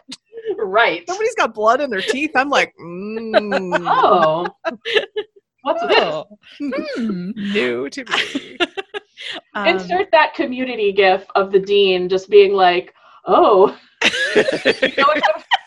If you know, you know. Yes. We know. We do know. We do know. Is this awakening something in me? Yeah, so I ended up liking The Path more and more, like, as the seasons went on. And I think he did amazing work in it. So it's definitely, like, worth a watch. Yeah. As someone who comes from the Teen Wolf fandom where, like, the ostensible talent of the cast is debated. I love Tyler Hoechlin as Superman. He's great. Mm-hmm. But don't go in too far into his back catalog, is all I'm saying. Don't watch his episodes of Seventh Heaven, is what I'm saying. Well, I guess it's like, I haven't watched a lot of Hugh Dancy stuff. And I think part of it, and I think he has, I don't know if he said this or it's acknowledged that, like, I think he got stereotyped into the attractive British. He doesn't have a choice. Yeah, doing a lot of period dramas. Right. Well, and I think he tried to take the career pathway that Dan Stevens is also doing, because Dan Stevens almost got hooked into the same, like, we're going to put you in period pieces. And then he was like, no, I'm not going to do that. I'm going to do weird shit and get my American accent down. And like, Legion. Yeah. I fucking love Legion. I still haven't finished it, but I still fucking love it. And Dan Stevens, either, but I love it. Yeah, Dan Stevens is amazing in that, and he's an amazing actor. And I think Hugh Dancy kind of did the same thing. Like, I can't keep doing British drama. I can't do another Jane Austen because I'm never going to get cast in anything else. No. Yeah, and he's just too smart and too good of an actor to be stuck in that. And he was good when we saw him. The play we saw him in. Oh, what was the play we saw him in? It starts with an A. Him in a play? Yeah, we went to New York and we saw him in a play on stage. He's a real guy. Yeah, I'm like literally watching him on stage being like, he's a real fucking person. I saw Eddie Izzard in a play on Broadway long time ago. And it was, I'm not going to remember the name of it, but he played a part of a couple that had a child that was autistic. And it was like, we were like, my friends and I, we're all going to go see this play. It's Eddie Izzard. He's a comedian.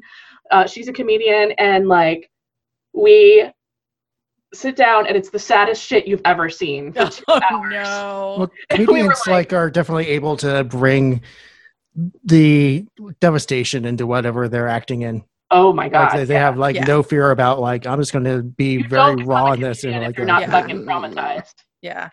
I don't remember how to pronounce it, but it was an apologia.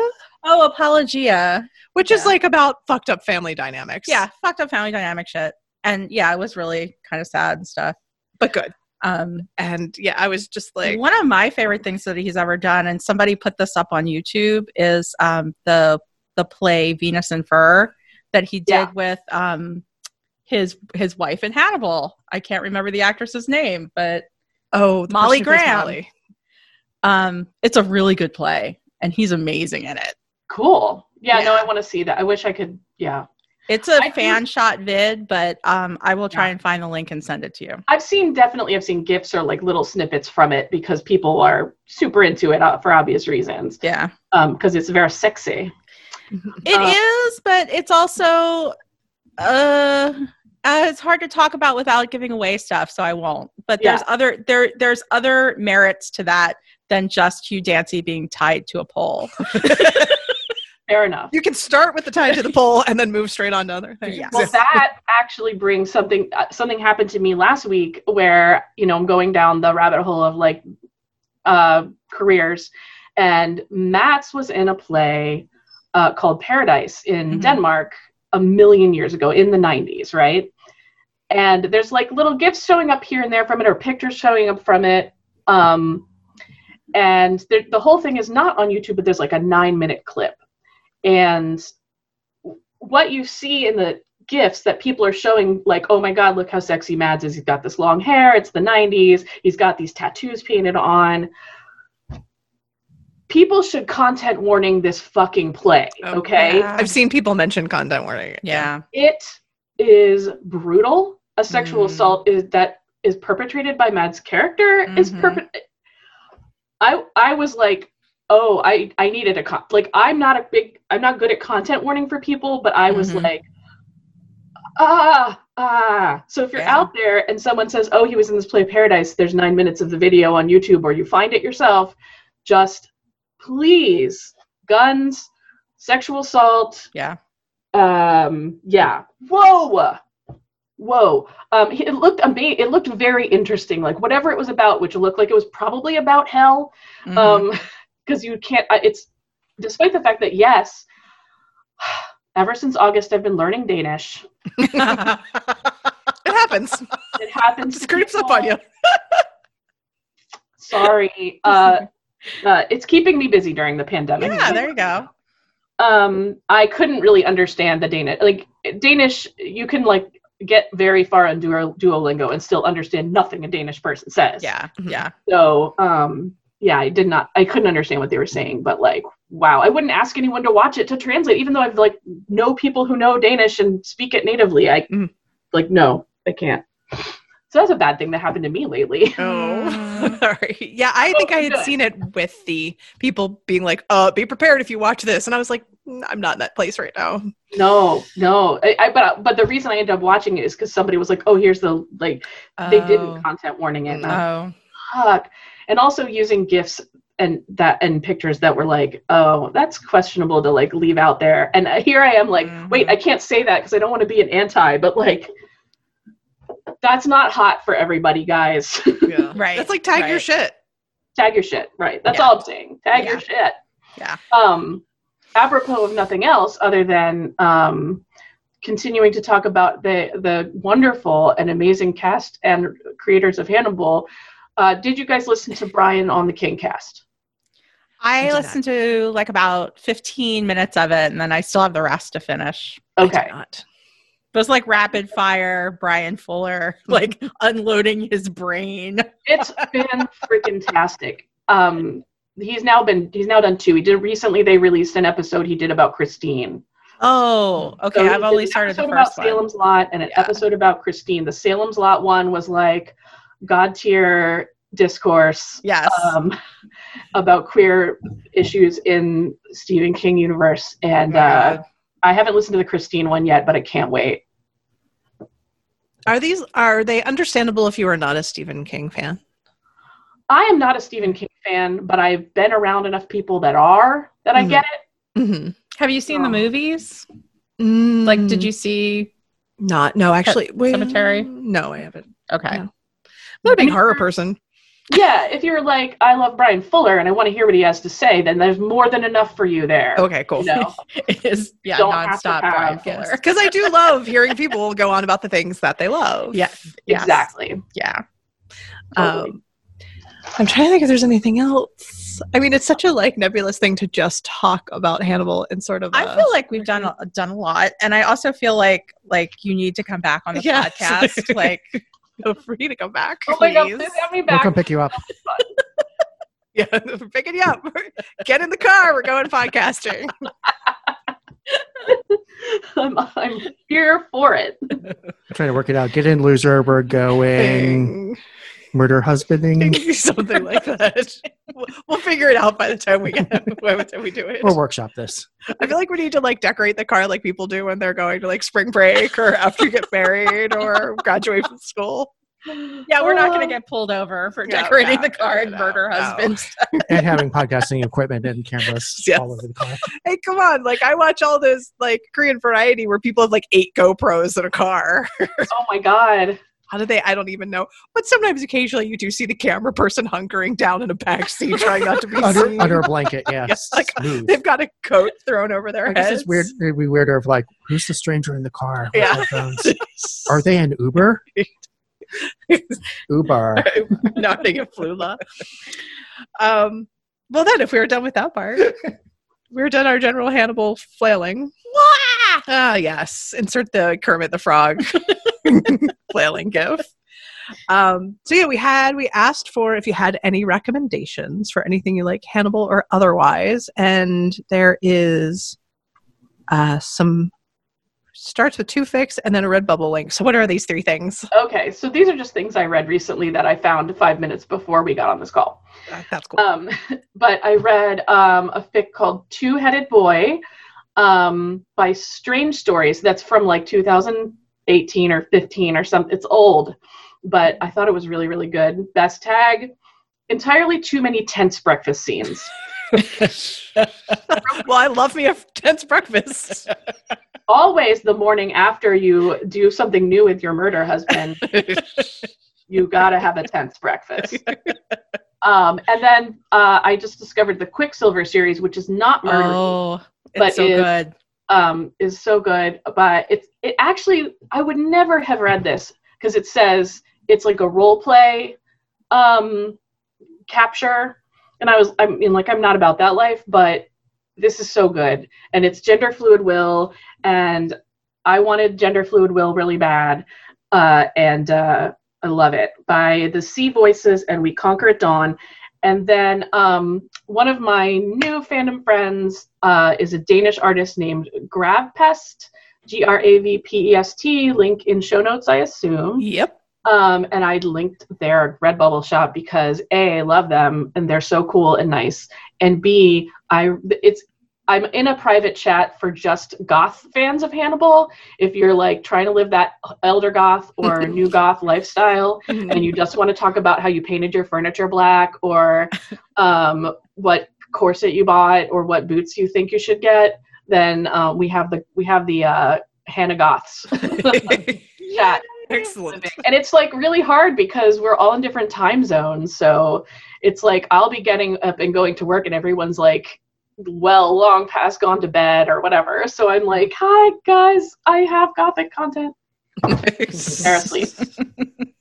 I don't have a lot of gothic content in my life, except for the Washington Post article that I reposted, which was about like how the goth scene can give a guide to aging.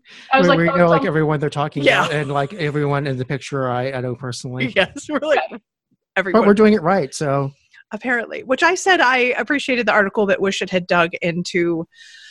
It felt to me almost like it was written a little bit stereotypically about the goth scene and not necessarily how people have still maintained that identity well. having careers and going to higher education and having families, and how ways people, like the things I gained from being in the subculture are how I now do these things, or am involved with my community, or how I'm involved with politics, or like maybe that person's PhD actually gets into that stuff, but the article sure didn't. Yeah. So I am like, because it was kind of thing where it's like people who are fascinated with death, like, are not afraid of growing older. I'm like, could you kind of pull that apart a little bit and like talk about it? Yay, Hannah Goths. That's cool. That is excellent crossover. Jen, what have you got here? Well, first of all, during the pandemic, I've been buying fancy ass bath stuff and lotions and candles for myself. Whereas I got into incense. Whereas you got into incense. And so I just got these candles that are amazing. And the company is really cool because it's called Boy Smells. And it is started by two gay men who wanted to help folks explore like gender fluidity through scents and candles. And they sell underwear. And their candles are amazing. I just got like a one with like a sandalwood top note and then a frankincense top note one, but they're really complicated. And they're beeswax, and mostly beeswax, which I really love. So they're nice. not vegan. Sorry, vegans, but I love a good beeswax candle. Don't they have a whole weed line? They do have a whole weed line. Weed line of candles. I don't need that. But yeah, their candles are amazing. And then the other thing I wanted to recommend is this show called The Guest on Netflix, which is a Korean exorcism demonic story drama with a very hot priest. And that's all I'll say about that. Which then led to me suggesting other dramas to Jen involving the same hot actor. Now I'm watching like rom-coms, which is so not me, with the hot priest in it, but he's amazing. He has, and I don't say this lightly, Mads Mikkelsen level cheekbones.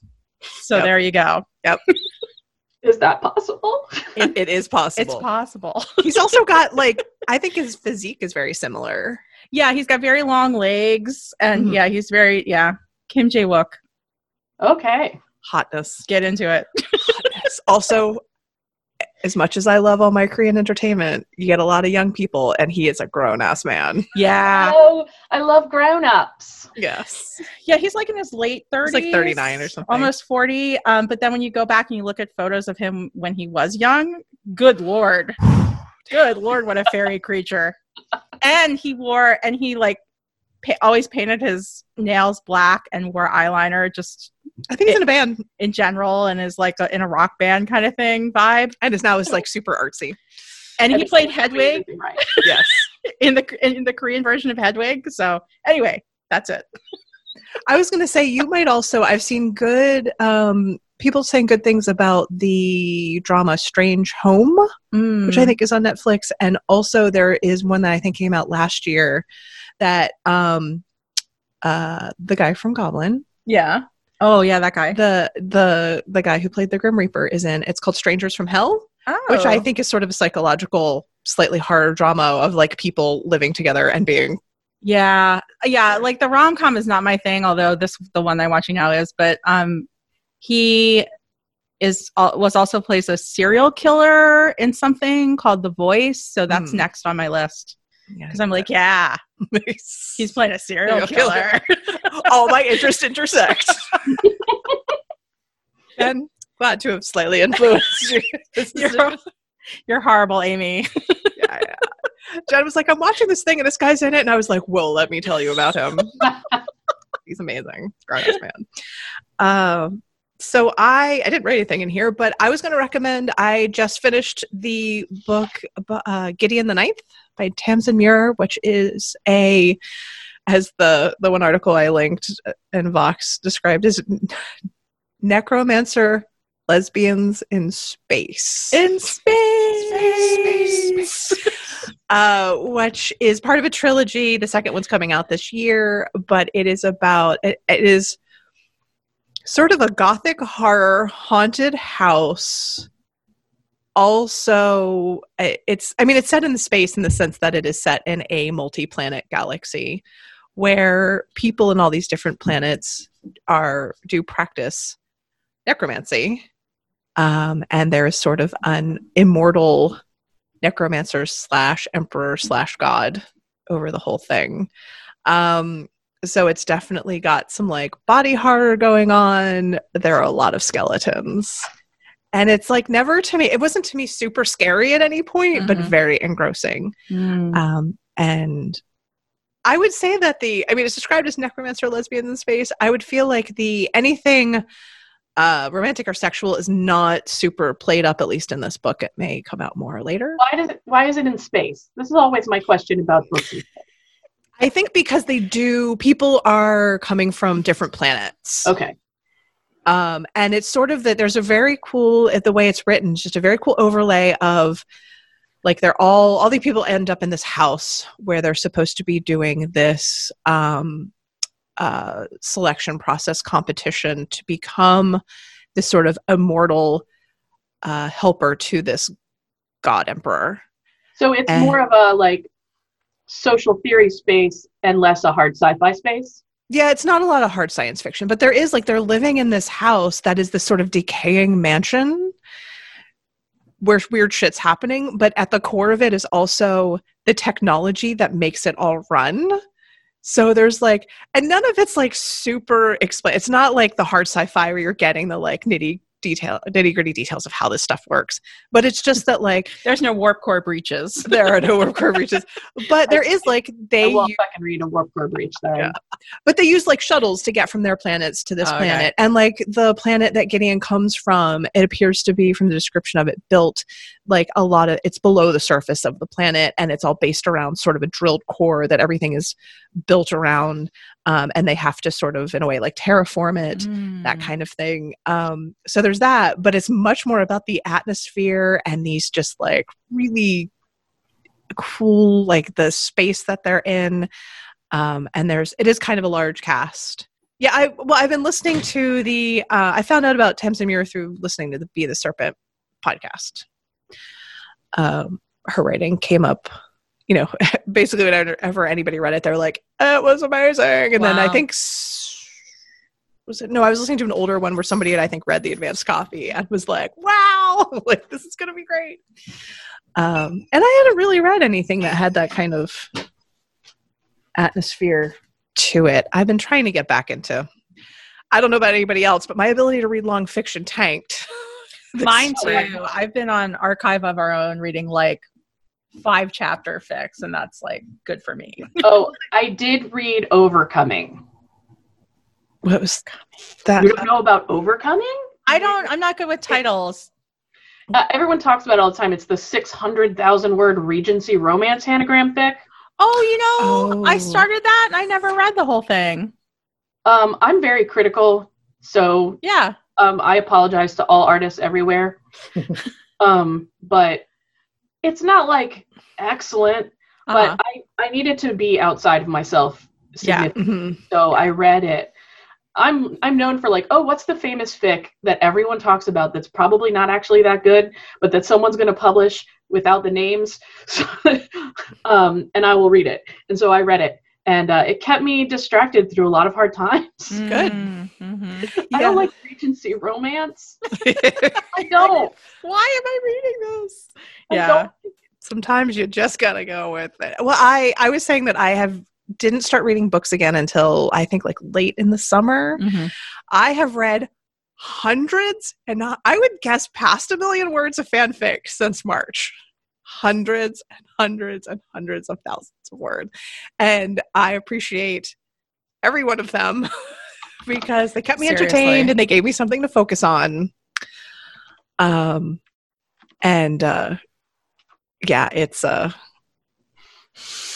It's just now I'm getting it back into books, and I have like a huge list of stuff to read. Well, because of Meyerism, now I'm reading the biography of L. Ron Hubbard. Authorized biography of A Barefaced Messiah. But I've also read like every single piece of media about Scientology, so it only makes sense. But I can't like focus on it for more than like 2 pages, and then I'm like, nah. Let me go back to listening to podcasts or whatever. Justin, did you have a recommendation for us? I'm going to do a rare bit of self-promotion because you can actually see this online. With the Baltimore Rock Opera Society, I produced a puppet operetta that came out it's coming out next week. It's as part of the 6-pack where they have 6 10-minute shorts of rock operas with puppets. They left a very open definition of puppets, whatever you wanted to do with puppets. And mine, I decided that I wanted to have a mad captain who wanted to go wake the Kraken. It does not go well. Waking the Kraken's a bad idea.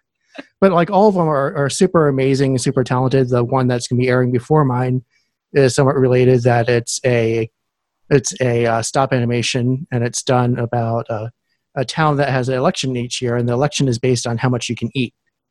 And then some outsider comes in and has this brilliant idea of being a cannibal. So that's going to be delightful. I know all the musicians behind it, and it's Baltimore Rock Opera Society 6-pack. They'll be on demand probably by next week or when this comes out. I did get to see the advanced copy of Justin's, and I will say that it does rock out. Yeah, the music was great. Yeah, I went with a vague. I found a musician I liked, and I was like, do something kind of industrial, goth industrial, and he nailed it, and figured out how to work in a story around sounding like kind of Nine Inch Nails-ish in parts. Yeah. But very and it does have a kind of like driving growly rock, like it rocks. I'm very proud of it. Yes. It's also one of the most ridiculous things I've ever done, and I wrote a water ballet about shark spear. There's an aquatic theme, Justin. All right, yeah, I stick close to what I know. So is there anything else you wanted to cover while we've got you? Ooh, me? Yeah. Oh, gosh. I realized I forgot to ask you in our general Hannibal talk. So have you, we talked about the show, but we didn't really talk about the fandom. Like, have you been enjoying it? Like, have you found it to be a welcoming space? Or I found it to be a welcoming space. It's hard for me because I can't remember names and stuff. And with Teen Wolf, it was very much like I found the fandom, I went to a convention, I met people in person, so I was grounded in it in a way that I don't feel like I can be when you're only online. I have a struggle with names, faces, then you have Twitter handles and people's names and Twitter handles, and I guess maybe it's the Gen X part of me that's can't handle all of that. I'm not fast about it. So I just have been, I feel like I'm on a precipice. I just want to go hang out with some people in person to feel that energy. And I did buy a ticket to RDC 6, which may or may, I can't imagine why any fucking celebrity would want to shake hands with / sign, share pens, hug, have a photo op, be in contact with. Vaccinations are great, but I want to know this shit is gone before I'm going to go meet 300 people and touch them all. Yeah. I can't imagine the convention circuit working. Yeah. But if it happens, I'll go, and then there'll certainly be some people that I've gotten to know on Twitter there, and I have you guys. This is awesome. Yay! I love it, but I think the pandemic has dampened what I've been able to experience of the fandom. Although finding I was aggro, people were talking about, oh, we're all goth in some thread. I just went and followed 200 Hannibal fans, let's go. And when I found people that had common interests, like goth stuff or music stuff or whatever, I'm like, hey, let's have a group chat about it. And because I'm an extrovert, so I'm that person. We need them. Yeah, we need them, because Amy and I are just we don't know anybody. We took our extroverted introvert to Fannibal Fest. That's Brooke, who basically paraded around and was like, hi, my friends do a podcast, and I'm behind them like I have stickers. Right. I went to Fannibal Fest thinking nobody knows me, and people were like, oh, I listened to your podcast. I was like, what? Why? You do? And hi. Hello. Yeah. It was just, yeah. It is 9:00 in the morning and I'm like clutching a cup of coffee, like, God, please.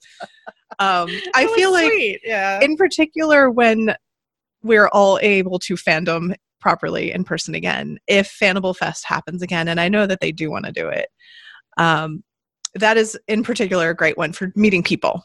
Yeah. They allow a lot of space. I mean, they're like, we are a fandom con about this thing, and we have the guest. And it's also great if you're a geek and you like the background stuff. Like if you like the people who directed or people who did costuming or meeting Janice.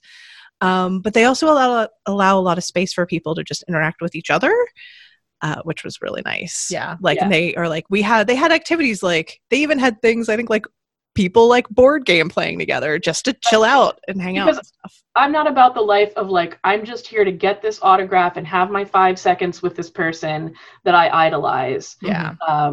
Because that's not, it's really a struggle, because I also feel that like, oh God, I want to meet these people so bad, but I also don't want that to be what my whole weekend is about, because that's not my life. That's not real life. You know, that's like a fun moment. And I say this as someone who like practically chased Dylan O'Brien down the streets of New York. So I want to meet other people who have the same interests as me so we can freak out about it together. Yeah. Life is about balance. Yeah. Yes. Yes. Well, and like I said, when we were at Fanable Fest, we actually pieced out of the like meet and like where they have people come around, like, and I was like, I mean, I would like to meet these people, but I also feel really weird about this. It doesn't make me very comfortable. Weird. I got real drunk at Red Dragon Con, so I didn't care, but How many hugs did you get from Ricky? I got many, many hugs from Ricky Whittle. I mean, I got like 3. One of them I made sure happened myself. I was like, I both desperately want conventions to happen again, and also this is bringing up like horrible memories of like watching people really just get super awful about wanting to meet celebrities. So yeah, the secondhand embarrassment thing for me is like, oh, like please don't stand up and ask them that question. Like, please don't. Like, God, stop it. Isn't there a thing tomorrow afternoon where they're doing a Q&A for where Thomas Vinterberg and Mads are doing a Q&A for Druck? I think so. And Q&As, that's secondhand embarrassment. Oh my God. It's almost too much for me to take. At Fanable Fest, I stood next to Scott Thompson and got coffee, and that was like fine for me. I'm done. That's it. Right. I'm like, Kat-Ann Park like responded to one of my comments on her Instagram once, and I'm like, cool, we're cool. Yep, that's great. I have to say, I would love to hug Brian Fuller, because I just need to hug Brian Fuller. Yeah. But that's about that. That's like the only thing I need to tick off on my list. I need to personally thank Brian Fuller in person for being fucking awesome. Yeah. Being awesome in public. Yeah. You know, you could be awesome quietly by yourself, but you're like being awesome in public, taking heat for being awesome in public. Yep. All of the above. And like when I realized that Brian Fuller was doing Hannibal, which I didn't know until I started watching it on Netflix, I was like, fuck, I love everything he does. Why didn't I realize this when the show was coming out? And I just didn't. I don't know. Because you needed something really amazing to happen in a shit year. Yeah. I guess, it saved it for 2020. I guess that's what it is. Yes. I'm glad that you got Hannibal on awesome. Netflix is the only good thing about Yes. I mean, there's been a lot of crap this year. I don't know if it necessarily balances things out, but I think it definitely improves things. Do you all know what my shirt is about? No one on the podcast is going to understand this, but you do know what this shirt is? It's a tiger. It's from Mandy. Have you guys seen that film? Oh, yes. I've seen Mandy.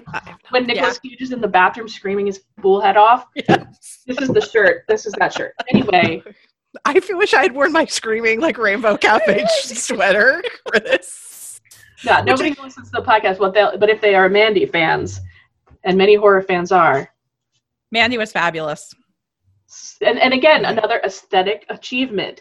It's that film is about aesthetics in, I think, a similar way that Hannibal is about aesthetic. But whatever. Yes. Yeah. I'm gonna have to listen to this whole. I have a lot of things to pull for our show notes. It's good. It just involves some work. Long show. I'm into exhaustive show notes because I don't like listening to a podcast and then being unable to find the thing that people are talking about. I'm like, get those links out there, folks. I slapped my anti-thread. I found it and slapped it in that document. Sweet. Thanks. I love it. So I think we're good. We're good for now. Yeah. Hopefully we will get to talk about this again. Thank you, Kim. Awesome. Yeah, thank you. Maybe next time we'll be able to do this in person, in a car, or around a table somewhere. Cry. And masks make good pop filters. Masks do make good pots. I own a pop filter. All right. I can bring my I have one of those snowball mics because I thought I was going to make a podcast about sassy nurses. And then I realized I didn't know anyone who would edit it, and I was certainly not going to edit it myself. But we can talk. Yes, you can always talk to Justin. Justin does podcast production for fun.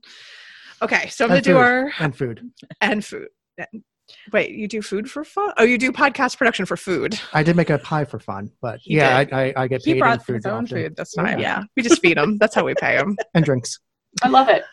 Okay, so I'm going to read our little ending thing here. So you can visit Headful of Hannibal at headfulofhannibal.com, Headful of Hannibal on Tumblr and Instagram, and Headful of Hanny on Twitter.